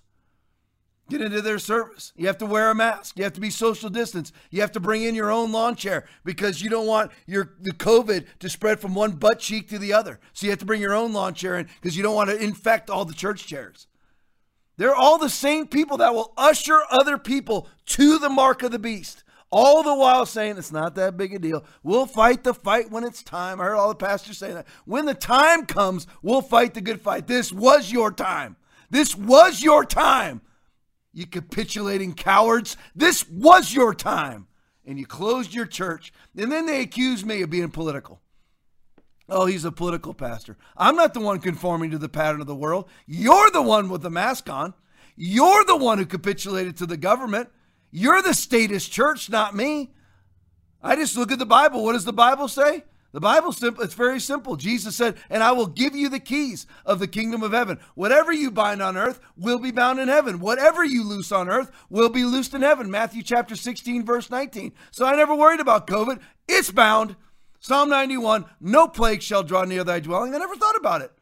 Never thought twice about it. Got ripped apart online. Look at all those people. They're all going to die. We had people threatening our lives. Had TV cameras set out in front of our in our parking lot, running film, you're taking video of our people coming in on Easter Sunday. All for what? For this, 99.9% survival rate, 0.1 post-infection death rate, 70% of the people who catch COVID never know they have it. Worldwide right now, 60,000 serious to critical cases of COVID. 60,000 worldwide serious to critical cases of COVID today out of 8 billion people, and everything's shut down. Do you ever run those numbers too? See, a lot of people have been proven wrong. They know they've been proven wrong. They're sitting at home going, oh crap, what's going on in Australia? Oh crap, what's going on in my own hometown? Oh crap, what's going on in my church? Whatever it is. But it's more important for them not to be found out that they were wrong. It's more important for them to hold on to their pride, to be able to say, you know what, I did it to save lives. No, you did it because you were fooled. And you just won't repent because pride goes before destruction, and you're choosing your own destruction by not repenting and saying, I was wrong. Pastors are losing their churches. You think the businesses, listen, there's a lot of businesses that will never reopen. You think your church will? Less than 10% of people are watching your Zoom messages right now of what was your church. Now, this is just, the Biden campaign is the weirdest campaign I've ever seen. I'm 52 years old. I just turned 52. I've seen lots of campaigns. I've been voting now for however many years. What is it? 40 years, somewhere in there. So what? Yeah, something in that neighborhood. Maybe 58. So I've been voting for 30 some odd years now. I've never seen any campaign like this. Now, this is from Gateway Pundit. Local reporters furious, this is in Minnesota, after Biden handlers play hide the candidate in Minnesota. Bar local media from event. When does Trump ever do that? And you're voting for Biden? Why would you ever vote for somebody who is emulating the Kremlin? Secret, never talking to reporters, hidden by his staff. It's almost a Weekend at Bernie sort of deal going on. Barring local media from event, they canceled the only one-on-one interview. This is a Theo Keefe tweet. At Real Donald Trump and Joe Biden are both set to campaign in northern Minnesota later today. This is from yesterday. On the first day of early voting ahead of November 3rd election, Biden will be in Duluth Area Union Training Center in the afternoon. Trump will rally at Bemidji's Airport in the evening. Continuing on, Biden's team has released scant details of his afternoon trip to Hermantown Union Training Center. We haven't gotten the time or how many Minnesota reporters will be allowed in. Trump's camp released details of his evening rally at the airport days ago. This is a Terry Van Ott or Oot tweet. It's very crowded in here, Glenn. Run that video for me. There's the Biden event. He's back there in that little room right there next to that yellow thing. There's the Biden event. There it is. Did you see it? He was right here. Play it again. Play the video again. This one. Okay, can you hear it? Okay, you ready? Here's the Biden event. Ready? Here it comes. There's a big TV camera. Nobody there. Nobody there. Nobody there. Right there in that door. There he is. There's Biden. It's the creepiest, weirdest campaign I have ever seen. Now, here's the next thing. Now, what they're doing with Biden is every time he's at the podium, they don't want him to be allowed to answer questions because he'll mumble, stumble. He has no clear answers. He has no agenda. He has absolutely no step 1, 2, step 3. He has nothing. All he can do is scream Orange Man bad all the time. That's all that he has. He's got nothing planned. And here's the thing. We all know his mental capabilities have diminished significantly. So what they do is whenever he gets done talking, they blast loud music. There were a few reporters, none local. Not one local Minnesota reporter was allowed in there. Only the press corps that follows them around that have now been indoctrinated to know that they can't ask questions. But just in case one tries, they blare music to keep them from asking questions. Play that video for me. Thank you. Thank you, Seth.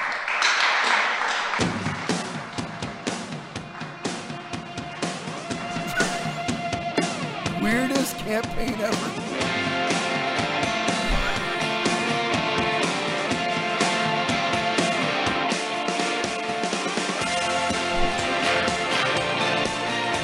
Right back to me. How clean can that mask be? He took that mask off before, shoved it into his little binder, and then drags it back out and puts it back on. How long had it been on before? You don't ever do that. That just shows you the absolute illegitimate medical guidance that it is to wear a mask whatsoever. There's absolutely no legitimate reason. Will Ferrell has an opinion on this. What? What an idiot. Oh, what a loser. Good. I'll never understand. So here's the deal with Fox News. Fox News, I told you I'd get to it. I'm surprised I did. No Soros allowed at Fox News. Now, a lot of you have seen the original video. We got another, subsequent video after that. No Soros is allowed to be spoken of at Fox News. Look at this strange video. Play it for me. Every one of those businesses is a family, is a face, is a person who is now struggling and has no way to support their family. That's who I want to see in this hearing. I want America to see the faces of these people whose lives have been destroyed by this violence. Yeah, it's so true. They represent everybody, right? Speaker Gingrich, I know you have a final thought for us. Yeah, look, the number one problem in almost all these cities is George Soros elected left-wing, anti-police, pro-criminal district attorneys who refuse to keep people locked up. Just yesterday, they put somebody back on the street who's wanted for 2 different murders in New York City. You cannot solve this problem, and both Harris and Biden have talked very proudly about what they call progressive district attorneys. Progressive district attorneys are anti-police, pro-criminal, and overwhelmingly elected with George Soros's money, and they're a major cause of the violence we're seeing because they keep putting the violent criminals back on the street. I'm not sure we need to bring George Soros into this. I was going to say you get the last word, Speaker. He paid for it. I mean, why can't we discuss the fact that millions of dollars he spent? I agree with Melissa. George Soros doesn't need to be a part of this conversation. No, I'm glad you agree, Libtard. Come on, Harris, step up and do your job. All right, we're going to. Good job. All right, back to me. Cue up that Harris Faulkner video up next. And we'll talk about this in detail in just a minute. But Harris Faulkner, a day later, because of the outrage, a lot of people are starting to walk from Fox, including me. I watch Tucker. That's it. I can't even stand Hannity's capitulations to COVID-19 being the plague of 100 years, the 100-year plague, the worst plague in 100 years. All that I just can't bear it. I haven't watched Hannity since the beginning of this whole thing because he never stopped. He never ever gained any knowledge. Tucker started off very much on the COVID bandwagon and immediately found out the stats and knocked it off. Not Hannity though, and many others are the same way. But Harris Faulkner answered the criticism a day later. Play that for me. So we had a little incident on the show yesterday that was not smooth. And while I was leading that segment, we had interruptions, and I sat silently while all of that played out. Also not ideal. Our guest, former House Speaker Newt Gingrich, who is beloved and needed to be allowed to speak with the openness and respect that the show is all about, was interrupted. Do we debate with fire here? Yes, but we must also give each other the space to express ourselves. As the only original member of the 6-year-old amazing daytime ride known as Outnumbered, I especially want to rock and roll with every voice and perspective at the table.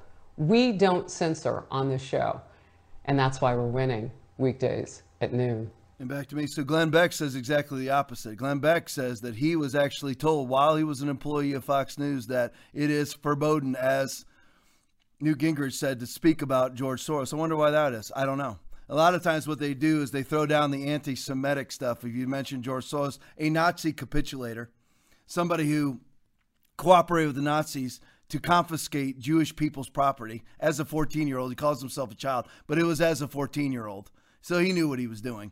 But it's anti-Semitic or something. But they throw that down, but that's not the real reason why. The real reason why is, A, they think it's a conspiracy theory, or they're in lockstep with the Soros agenda, and or they're receiving Soros money. So is what Newt Gingrich said wrong?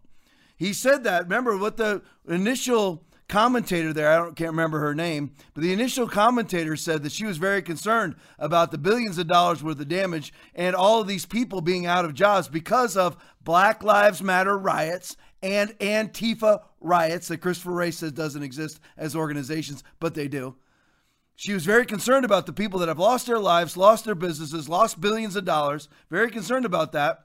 And Newt Gingrich simply replies that the reason being is that they didn't do what Lancaster did. What Lancaster did is there's a riot. They arrested everybody. They put $1 million bonds on them, and they couldn't even get out of jail, so they're all stuck there.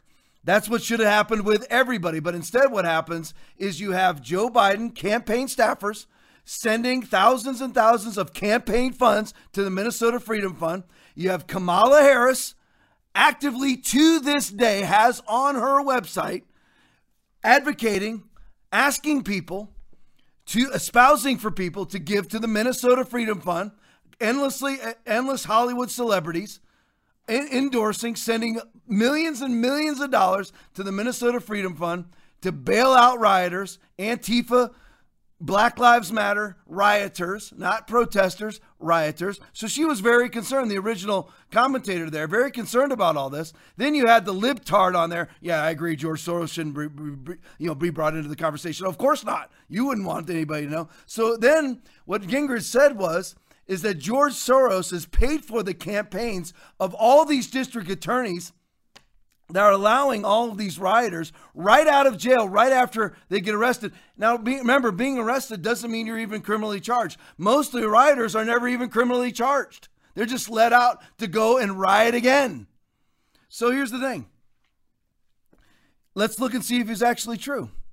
Now, I've been compiling a list. As it comes up, I can see it coming from a mile away. You have Letitia James, who is a George Soros acolyte as a district attorney. She's in New York. She's not just a district attorney. She is the state attorney for New York. Letitia James. How did she get elected? Soros money. She's the one currently suing the NRA, currently suing to get all of Trump's financial records. Her campaign was bought and paid for by George Soros. Keisha Bottoms. She's the mayor of Atlanta, a George Soros acolyte. Kim Fox from Chicago. Juicy Smouye, Jesse Smollett case. She's the one who let him off after he committed numerous felonies, was charged with nothing because, lo and behold, there was Kim Fox, ready, willing, and able to let him right off the hook because Soros funded her campaign. Kimberly Gardner, state attorney, district attorney in charge of what case? The McCloskey case, where you have the McCloskey simply standing in their front yard with firearms, one of which was a firearm prop. Didn't aim it at anybody, didn't do anything. Who's the only people that got charged up till very recently? The McCloskeys charged with numerous felonies. I, as a law enforcement officer, watched the video, and I don't know what crime they committed, but Kimberly Gardner, whose campaign was bought and paid for by George Soros, St. Louis, she decides that people that are defending their home are going to be charged with felonies. Diane Becton, Contra Costa, California, San Francisco, She's district attorney, bought and paid for by George Soros. Rachel Rollins, Boston, Suffolk County District Attorney, bought and paid for, George Soros money. Larry Krasner, Philadelphia, District Attorney, campaign, bought and paid for by George Soros. These are all facts, and that's one of many. This is all just that's just the tip of the iceberg. George Soros has been doing this. So what you have is George Soros funded rioting, Antifa funded riot, all this different. They have all sorts of different shadow organizations. We go from one to the other, whether it's Act Blue, all the different organizations. I can't think of all of them right now, but they all funnel money to Black Lives Matter and Antifa. They all riot. And then they're all allowed to wear masks too, so hardly any of them get caught. That's just coincidence, by the way. And once they do get caught, lo and behold, old Georgie's got a whole list of people that he bought and paid for their campaigns to let them right back out. Now, here's an interesting development that's gone on. This starts with MoveOn.org. I wonder who that is. Oh, it's George Soros. Has missed MoveOn.org. This is from Red State 98. MoveOn.org has missed all the purely left-wing rioting, arson, murder, assault, and batteries on police and looting. In fact, MoveOn is partnering. Get this now. Here's the important parts. MoveOn.org, George Soros, is partnering with some of America's largest, get ready now, teachers' unions to warn us all, evidently, conservatives are the brutes. Therefore, the groups are forecasting possible right-wing violence. Again, let's go over this. Name the last right-wing violent act you've seen. Ready, go. Name it. Name the last right-wing riot that you've ever seen. Ready, go. Oh, okay. But allegedly, I guess MoveOn is very concerned. Therefore, the groups are forecasting possible right-wing violence if Joe Biden wins in November. Rosa Parks. Now, here's the thing about Rosa Parks. I have a little side note here for... Oh, I'm sorry. I knew I was going to do it. Dang it. I predicted Rosa Brooks. Rosa Brooks. Rosa Brooks. Rosa Brooks. Georgetown University law professor and co-founder. Now, here's what the part you need to remember of the Transition Integrity Project. They're not hiding it. Just go to Google. As much as I hate to even advocate for Google, go to DuckDuckGo, but they're corrupted too. Type in Transition Integrity Project. You'll find everything that I'm writing here and everything that I'm reading to you. Georgetown University law professor and co-founder Rosa Brooks wrote in her editorial that only a landslide for Joe Biden would lead to a relatively orderly transfer of power. Co-founder of the Transition Integrity Project. Now, I wonder where Rosa Brooks comes from. Well, let's look. Brooks is an operative of George Soros with ties to his Open Society Institute. This is from Revolver, going back decades. She served as special counsel to the president at the Open Society Institute in New York from 2006 to 2007. Brooks' deep connections to Soros have helped her successfully navigate the ranks of the Washington, D.C. elite. She was senior advisor to Assistant Secretary Harold Goh of the United States State Department. So there, she's talking about what only a Joe Biden win will lead to what she calls a relatively orderly transfer of power. Otherwise, Fight Back Table, a consortium of MoveOn.org, George Soros, Color of Change, George Soros, and the American Federation of Teachers. All you parents out there, have you wondered why the NEA, the National Education Association, largest teachers union in the country, have you wondered why they are all protesting the openings of schools? When there's zero, kids are 7 to 20 times more likely to die of flu than COVID. But they don't care about the kids. They care about defeating Donald Trump. They care about ushering in the Democratic Party. They care about ushering in socialism. That's it. They don't care about your kids. They care about federal dollars going to their teachers' unions. They don't want to teach remotely. They don't want to teach in person, but yet they still want to get paid. I want my money back. Otherwise, the Fight Back Table, a consortium of MoveOn, Color of Change, and the American Federation of Teachers with involvement from the Transition Integrity Project, has founded a Democracy Defense Nerve Center to fight a red state revolt aimed at illegally keeping Trump in power. You got that Biden video for me where he makes the statement about Trump not leaving office? There you go. Play that for me. Comedy show, Biden was far more serious. It's my greatest concern, my single greatest concern. This president's going to try to steal this election. Trump used that same language talking voter fraud fears in 2016. We don't want this election stolen from us. Trump's critics insisted those claims were unfounded. And 4 years later, Biden's worry involves doubts about mailed ballots. This is a guy who said that all mail-in ballots are fraudulent. And he's going so far to suggest that if Trump loses, he may not leave the White House willingly. You have so many rank and file military personnel saying, whoa, we're not a military state. This is not who we are.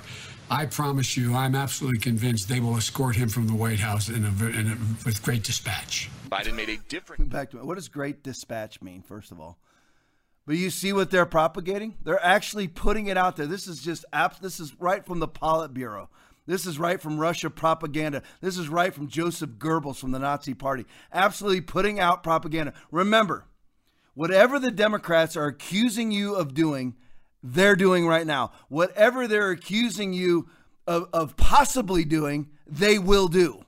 That's what it's all about here. This is all about stealing an election. They're trying to take the onus off of them, take the attention off of them, and falsely accuse Trump of, if he loses, that he's going to sit in the White House and refuse to leave. If he loses legitimately, Trump will be happy to leave. What has he got to lose? He goes back to his really difficult billionaire lifestyle back in Mar-a-Lago. That's going to be a tough spot. The National Post editor-in-chief Raheem Kassam, pull these up, has outlined the radical anti-democratic tactics of the Transition Integrity Project that the Transition Integrity Project is deploying to secure a fraudulent victory for Democratic presidential candidate Joe Biden in the 2020 election. Remember, this is the National Pulse. Look into it. Raheem Kassam.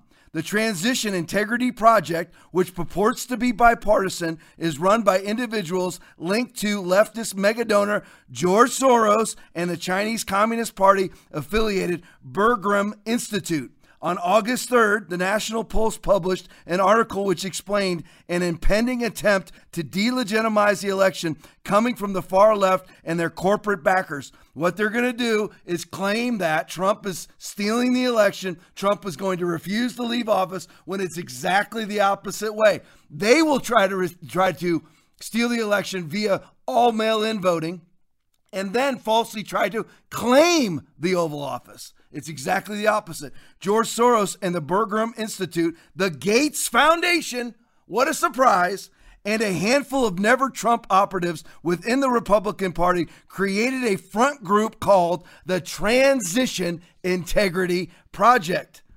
The Transition Integrity Project recognizes and shares the view that the Electoral College is profoundly anti-democratic, and the numerous long-standing practices also function to create structural biases in our voting system. For present purposes, however, these constraints are treated as givens, according to the Transition Integrity Project. On page 2 of their document, they put, the concept of election night is no longer accurate and indeed is dangerous.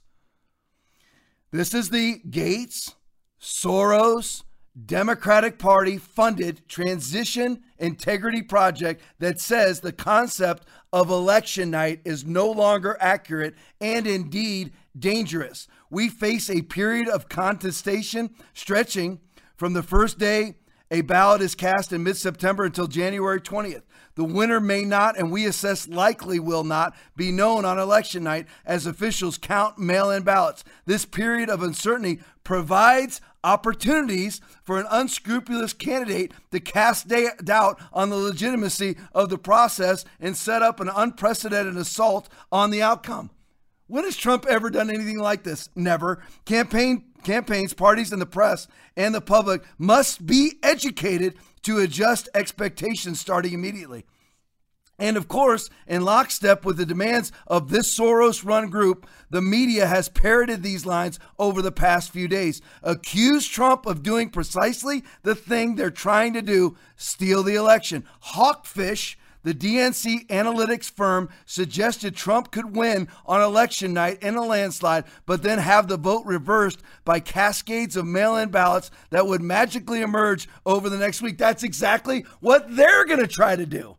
They're the ones that are always talking about postmarks don't matter. Just like they accused Trump of foreign collusion, which which he never performed, and they themselves did. They're accusing Trump of trying to steal an election that they themselves are trying to steal. Their nonpartisan, this is all right out of the Goebbels handbook. Their nonpartisan report says that Trump is going to try to pardon everyone. This is actually people. I mean, if you look at, I'm trying to find where she's at. If you look at the credentials of Rosa Brooks, obviously the George Soros Act, she is a professor at George Washington University. This is who's doing this stuff. Their nonpartisan report says Trump is going to pardon everyone around him, including himself. For what? What crime would he pardon himself for? And start a foreign war, destroy evidence, and disrupt any peaceful transition to power for the Democrats. Trump just got a 53% approval rating, which is 4 points higher than Barack Obama had at the same point in his reelection attempt. And while on page one, accusing Trump supporters of being violent. Name it. Name one violent Trump event. Name it. You can't. And with no evidence, they claim Trump supporters will even infiltrate left-wing peaceful protests to stage violence. I guess that's what the right wing's been doing with all these Antifa and Black Lives Matter protests where they're burning down every auto zone on the planet. I guess those are right-wing activists doing that. On pages 5 and 13, they demand social media and the established media try to stack decks against Trump in the aftermath of the election. The Transition Integrity Project warns about Trump supporters taking to the streets on page 1, and on the next demands, if there is a crisis, almost every strategy to protect the democratic process is dependent on mass mobilization, and in particular on people taking peacefully to the street in large numbers, potentially for an extended period. And it's an attempt, they write, at a coup. And how do we know this? Because on page 10 of the Integrity Project, in one instant, Team Biden's strategy in anticipation of an ultimate loss will strengthen its hand in order to negotiate a package of structural reforms to the democratic system, including making D.C. and Puerto Rico states, abolishing the Electoral College. What they're saying is that they will use leverage. If it comes out that on election night, nobody knows who won, they'll start negotiating. Well, you know what? Maybe we'll let you keep the Oval Office if you make Puerto Rico a state, if you make D.C. a state, and abolish the Electoral College. How would that benefit Democrats? Well, Puerto Rico is never going to get 4 more senators, which now that will put the Senate in Democrats' hands for life because there's not one Republican. Trump lost D.C. 92-8. They will never, that's a fact. In 2016, 92% to 8. He won 8% of the vote in D.C. You will never have a Republican senator from D.C. You'll never have a Republican senator from Puerto Rico. That's their plans. Now, who else is behind this thing? Transition Integrity Project. No legitimate names. Yeah, there is. How about Stanley McChrystal? Ever heard of him? You can put his picture up. There he is. That's Stanley McChrystal. A new Democratic-aligned political action committee by retired Army General Stanley McChrystal, the former head of U.S. forces in Afghanistan, is planning to deploy technology originally developed to counter Islamic State propaganda in service of a domestic political goal to combat online efforts to promote President Donald Trump's handling of the coronavirus pandemic. This is from the Washington Post, folks. This is not coming from a right-wing source. Stanley McChrystal, former head of the United States forces in Afghanistan, is doing this. The group, called Defeat Disinfo, will use artificial intelligence and network analysis to map discussion of the president's claims on social media. What about Biden's claims? It will seek to intervene by identifying the most popular counter narratives and boosting them through a network of more than 3.4 million influencers across the country. Stanley McChrystal. There's not one, listen, that's why everybody, we are in a place, we are in the midst of an ideological civil war. Everybody needs to mass migrate away from the purveyors of false knowledge, away from the perpetrators of false knowledge, the propagators of false knowledge, of false idealism, of false facts. And I'm talking about the mainstream media. And all this is what they will. That was the Washington Post. The Washington Post sees nothing wrong with Army General Stanley McChrystal, former head of U.S. forces in Afghanistan, heading a group to cut off social media access to President Donald J. Trump. No problem with it whatsoever. I guess they have absolutely no problem whatsoever with the loss of free speech. Which brings up another interesting point. I've been trying to get to this story for a while. This is from Yahoo News. President Trump says that he has support of the troops, but not really the generals. Stanley McChrystal, right? President Trump said Monday, though this is about 10 days ago, that he has the support of U.S. troops, if not necessarily their bosses in the Pentagon. I'm not saying the military is in love with me. The soldiers are, Trump said at a Labor Day press conference. The top people in the Pentagon probably aren't, the commander-in-chief continued, because they want to do nothing but fight wars so that all those wonderful companies that make the bombs and make the planes and make everything else stay happy. But we're getting out of endless wars. Donald Trump Jr. put out this tweet in response to this. If you want to end the endless wars immediately, put a permanent moratorium on retired generals serving on the boards of defense contractors, which would be out of Afghanistan. We would be out of Afghanistan by Wednesday. Now, Michael Cernovich put out a bunch of response tweets to this in support of what Donald Trump Jr. says. You can put up the first one on Mattis. There you go. There you go. General Mattis, known Trump basher, rejoining General Dynamics Board of Directors, a weapons manufacturer. Next one. Joseph Dunford, former Joint Chiefs of Staff chair, joins Lockheed Martin Board of Directors. Next one. There's another picture put up there. Dunford gave Lockheed a crucial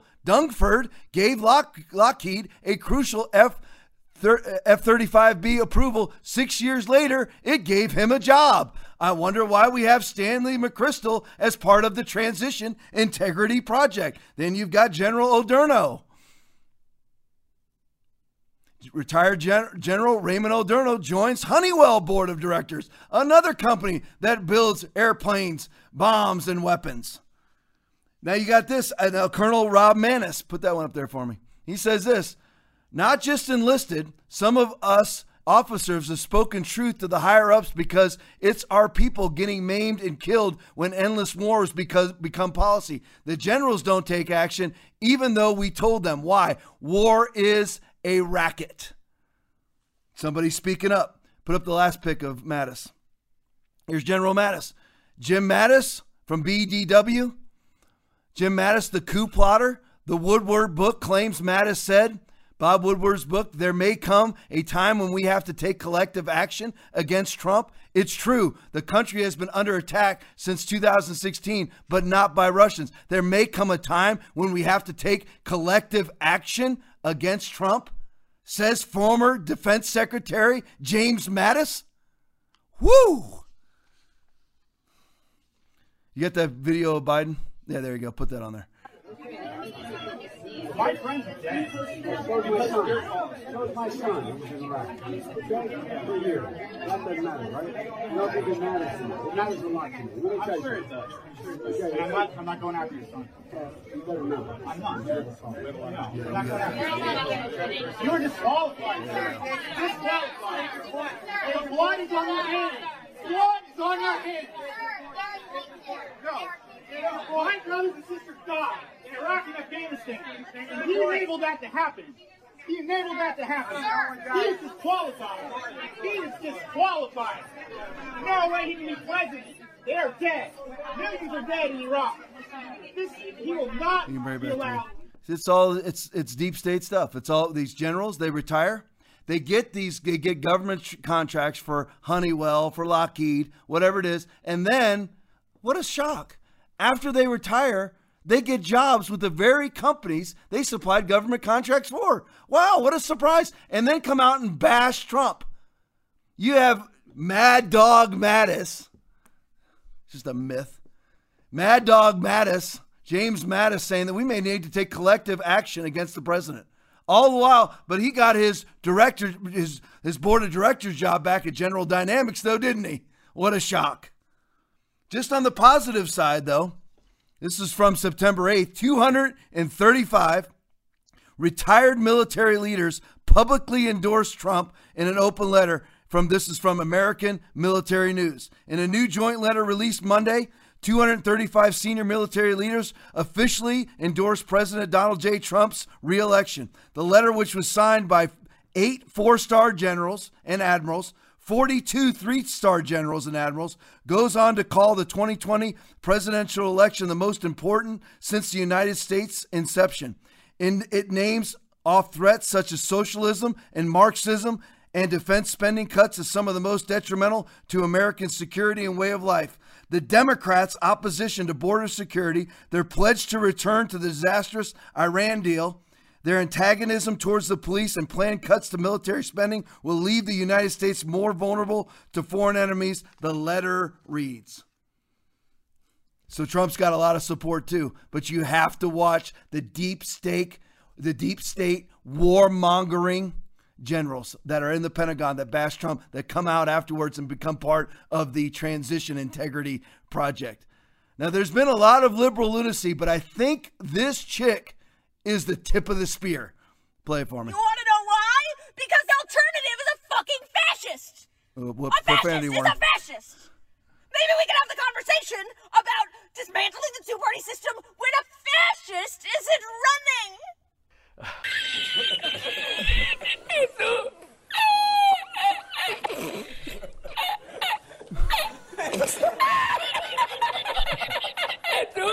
They put up Dinesh's response to it. Keep playing that video. I had to think twice about whether to respond to the creature. And I know I could be accused of body slamming a mental midget. Stupidity is a bad quality, rage is a bad quality, but when you put the two together, it's downright toxic. 1 + 1 really equals 3.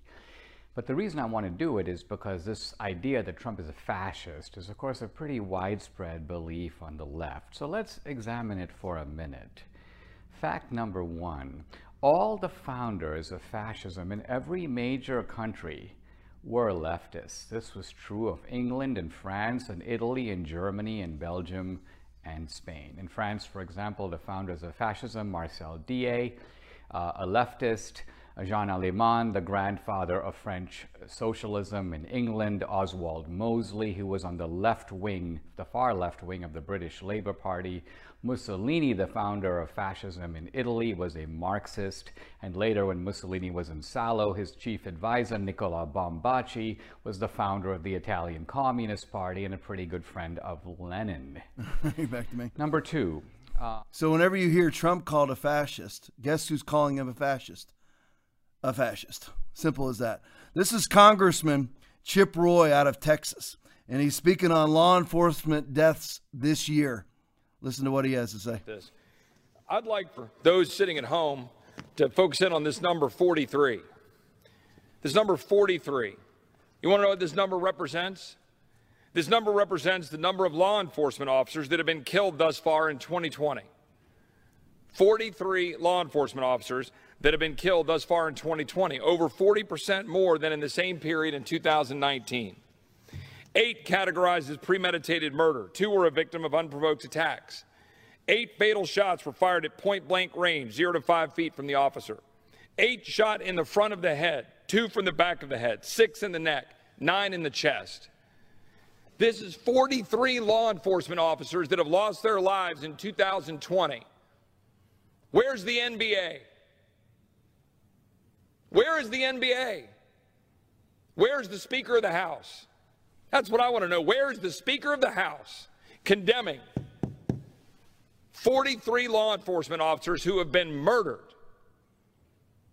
Are their names on the back of any jerseys? Or is that just for preening and posturing by the true privileged who play sports for a living? All right, back to me. So a 40% uptick in law enforcement deaths this year. When do you ever hear stats like that? Murder is up in the state of New York by over 25% this year. And that's while everybody's allegedly locked down, keeping themselves safe from the Rona.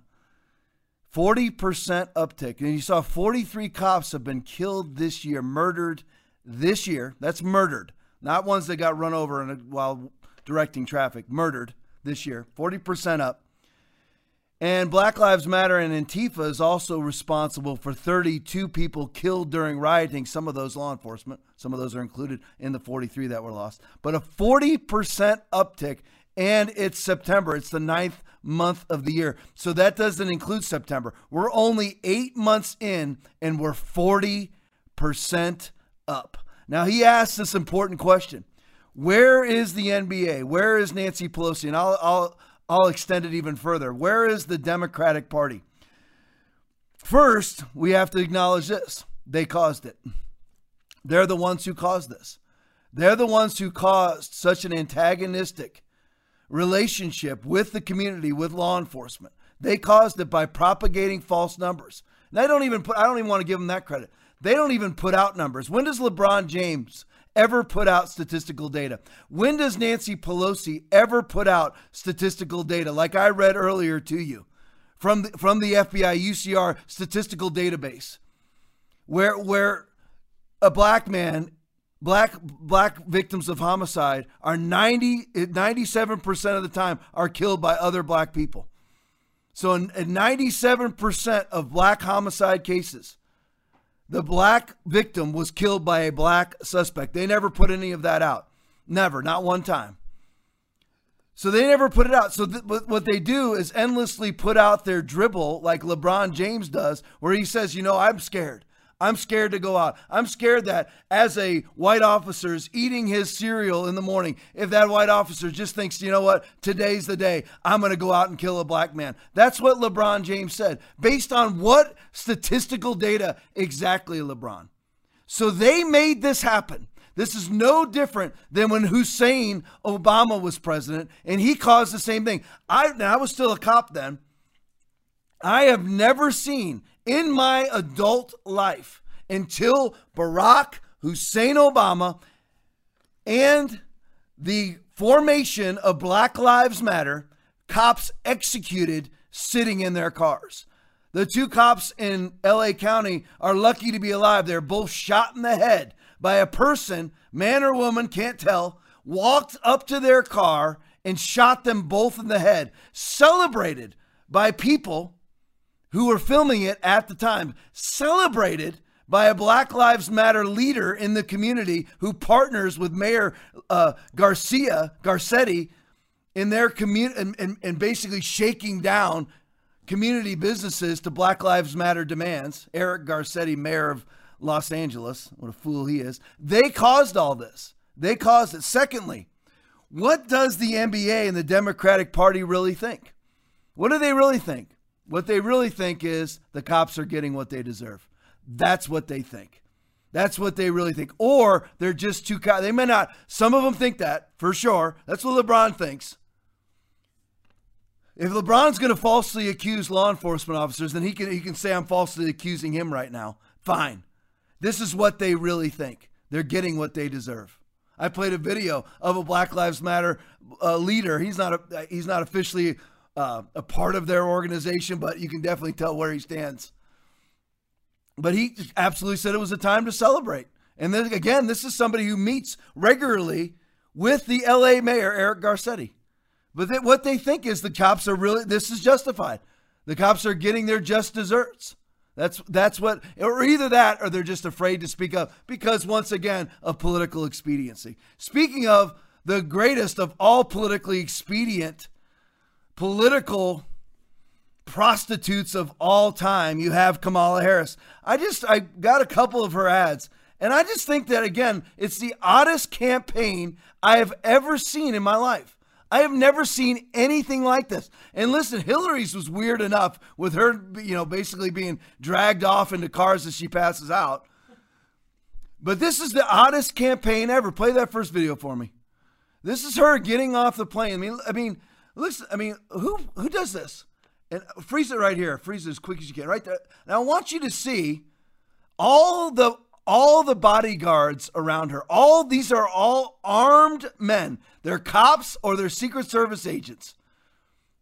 All around her. And she doesn't want you to have any of this. Look at her. She looks like some sort of diva queen. Look at all these people. How many people do you need? Look at all of them. It's truly incredible. Opening the door for her, getting in. Look at all the guns around this woman. And you know what she wants for you? No guns for you. Nothing for you. Not one thing for you. No wall, no security. But she's surrounded by, man, there was 10 people there. At least 10 that you could see. Opening a door for her. Loving every minute about it. She prances about in her just liberal aristocracy grace. She just prances about with all the guns around her. Does one of us have to come out alive?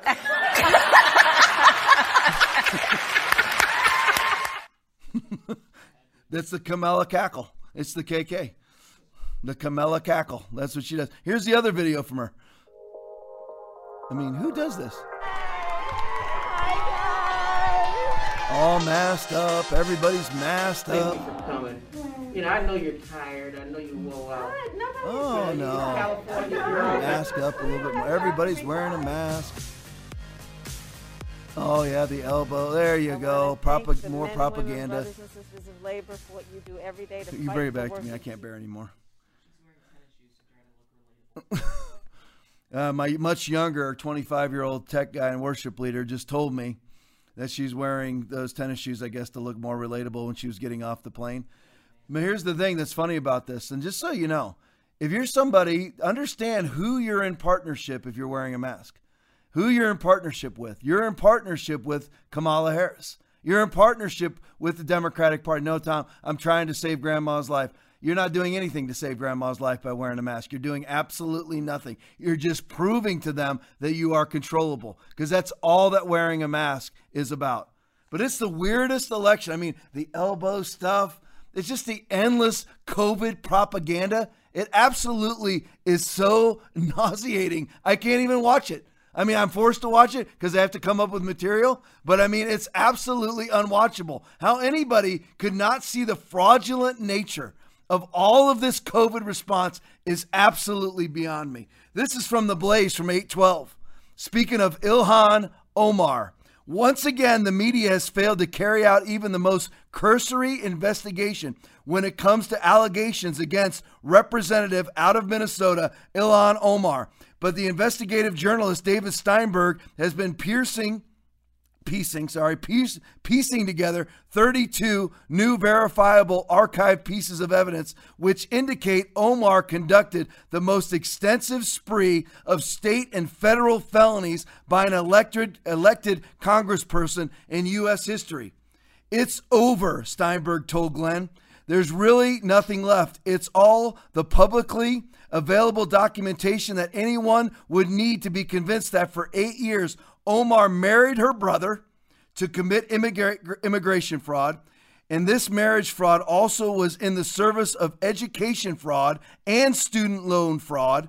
And along the line, we have evidence that she filed at least 2 years of fraudulent tax returns, possibly 8 years of fraudulent tax returns. We have evidence that she perjured herself 8 times during her 2017 divorce from this man, her brother. And along the way, of course, we know she was living in public housing. We also know she was likely receiving subsidized child care. If that was a Republican, what would be happening right now? She'd be removed from Congress. She'd have to resign because of the media attention. What do you hear from the media? Crickets. This is a woman who married her brother to come into the United States and has been elected to Congress.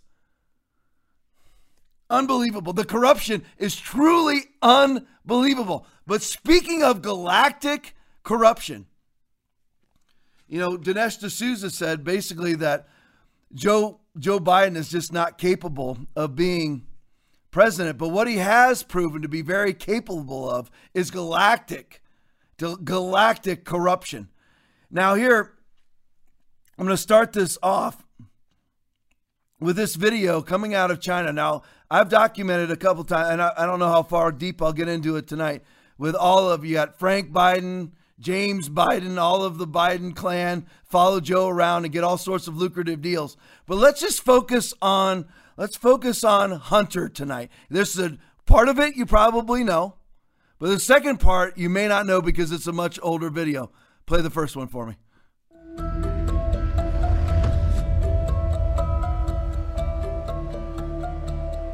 And I'd like now to raise our glass in a toast to many more generations of friendship and peace.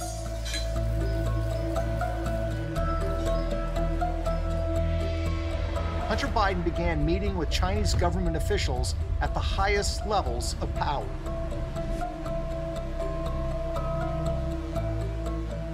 He had no background in China, little background in finance. Hunter's previous job had been as a lobbyist for an online gambling company located in Europe. But now, doors were opening to Hunter in China. Often, Hunter's meetings coincided almost directly with his father's high-level diplomacy with Chinese leaders. In April 2010, for example, Vice President Joe Biden met with the Chinese president at the Nuclear Security Summit in Washington, D.C. But at virtually the same time, halfway around the world, Hunter Biden was in China, meeting with government officials looking for financial deals. Who exactly was Hunter Biden meeting with? Only some of the most powerful finance officials in China. Hunter spent 2 days meeting with the top executives from China's sovereign wealth fund, Social Security fund, and largest banks. Hunter even posed with them for a series of pictures. So how did Hunter get these meetings?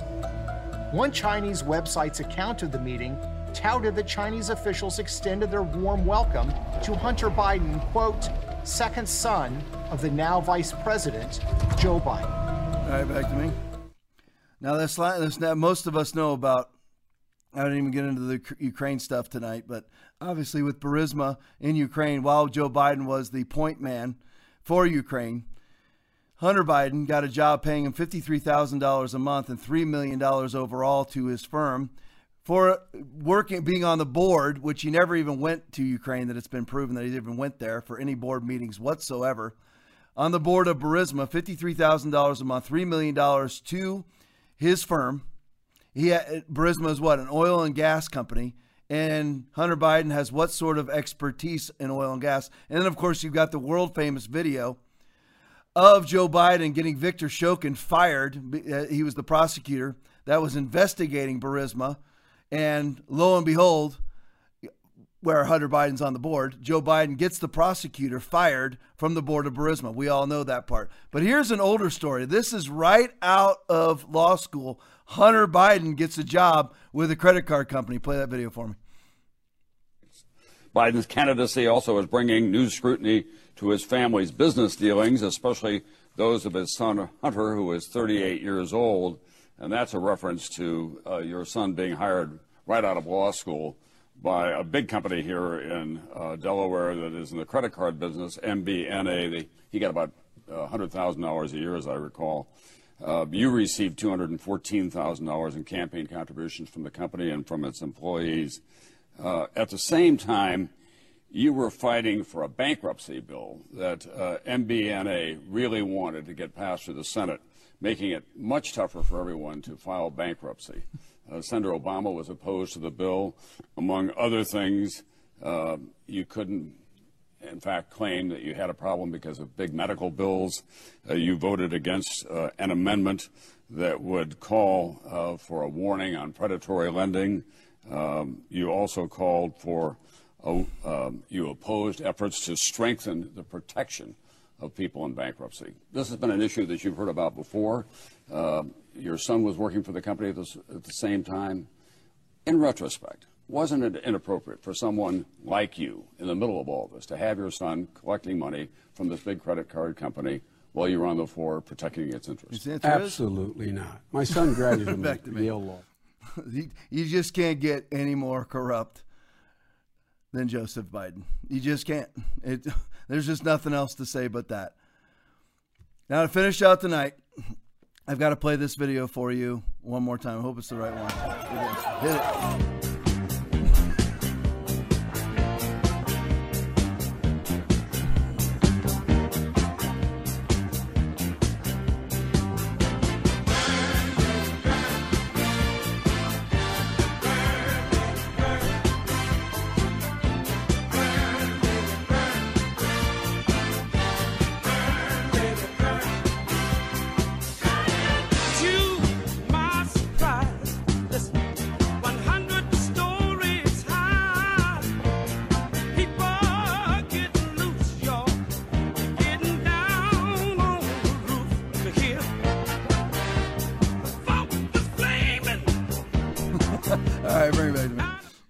Listen, I love everybody. Listen, tomorrow, 3385 South Access Road, Inglewood, Florida. If you're anywhere near me, come to church tomorrow, Foundation Church, Inglewood, Florida.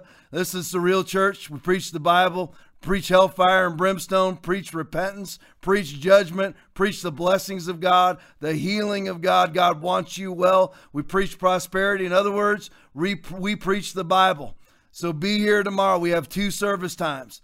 9 a.m. and 11:15 a.m. Be here. We will find room for you. Google us, MapQuest us, find out how far we are away from you. If you're within an hour or 2, drive here. Let's be together. If you're going to a church that demands that you make a reservation, that demands that you register, that demands that you social distance, that demands that you wear a mask, that defogs the church after the service, that changes seat covers. You have to bring in your own seat. You have to social distance. Wrong church, wrong pastor. Get the heck out of that church. You don't belong there. Go to a church that preaches the word. The only COVID church you should ever go to, if they closed, is a church where they said, you know what, we were wrong, we repent. You go back to that church. That's Jesus-style repentance. From that time, Jesus began to preach and to say, repent for the kingdom of heaven is at hand. Matthew chapter 4, verse 17. Go to that church. That's fine. But if you're going to a church where they're just a bunch of status capitulators, get the heck out of there. Listen, get that. If it means drive. Drive. Don't go to a church that's going to indoctrinate you into their statism, into their capitulation to COVIDology. Get out of there. Don't go. Find another church, 3385 South Access Road. I've never talked like this before until this time. Until this whole COVID thing started, I never tried to just tell people, get out of your churches. I'm saying it now. It's radical times. I'm radical. I'm done with the NFL, done with MLB. If my kids were still in school, I'd be done with the school system. Done. It's time for radical action. Don't go to a weak, non-Bible based, mask wearing, social distancing church. Don't go. Get out of there. They're not biblical. That's a fact in Jesus' name. Join with me tomorrow. If you're anywhere near Tampa, go to the River Church. Pastor Rodney Howard-Browne took the pinch for all the pastors in Florida. In my opinion, all the pastors in America, by him taking the pinch, Ron DeSantis came in, deemed churches to be essential, and there were still goober pastors that tried to put together a petition to deem churches not essential. But he took the pinch. If your pastor in Florida, if they tell you the government wouldn't allow us to open, they're lying. They're absolutely lying. And if they tell you the government makes a social distance and take reservations, they're lying again. Never should have closed. Never should have locked down. I never did. Never thought about it. Nothing. I've never worn gloves. I've never worn masks. I've never extra cleaned the church. Nothing. Join us tomorrow, 3385 South Access Road. We'll find a spot for you. If not, if you're too far away, you're living in another state or too far away in Florida, find the church that stayed open and drive there. Drive there. Don't go to some weak-kneed, ankle-grabbing pastor church. Don't go there. Amen? Amen. Join with me. Lord, we love you. Lord, we praise you. Revive the church in America, we pray. Revive us to the Word of God, we pray. Revive us to the Spirit of God, we pray. Lord, we receive your courage, and we vow to you, Lord, that we are free and we will not be burdened again by a yoke of slavery. In Jesus' mighty name. Everybody said amen and amen. Listen, I love you guys. God bless you. Like and share this video. Get it out to as many people as you possibly can. People need to know the truth. I love you guys. God bless you.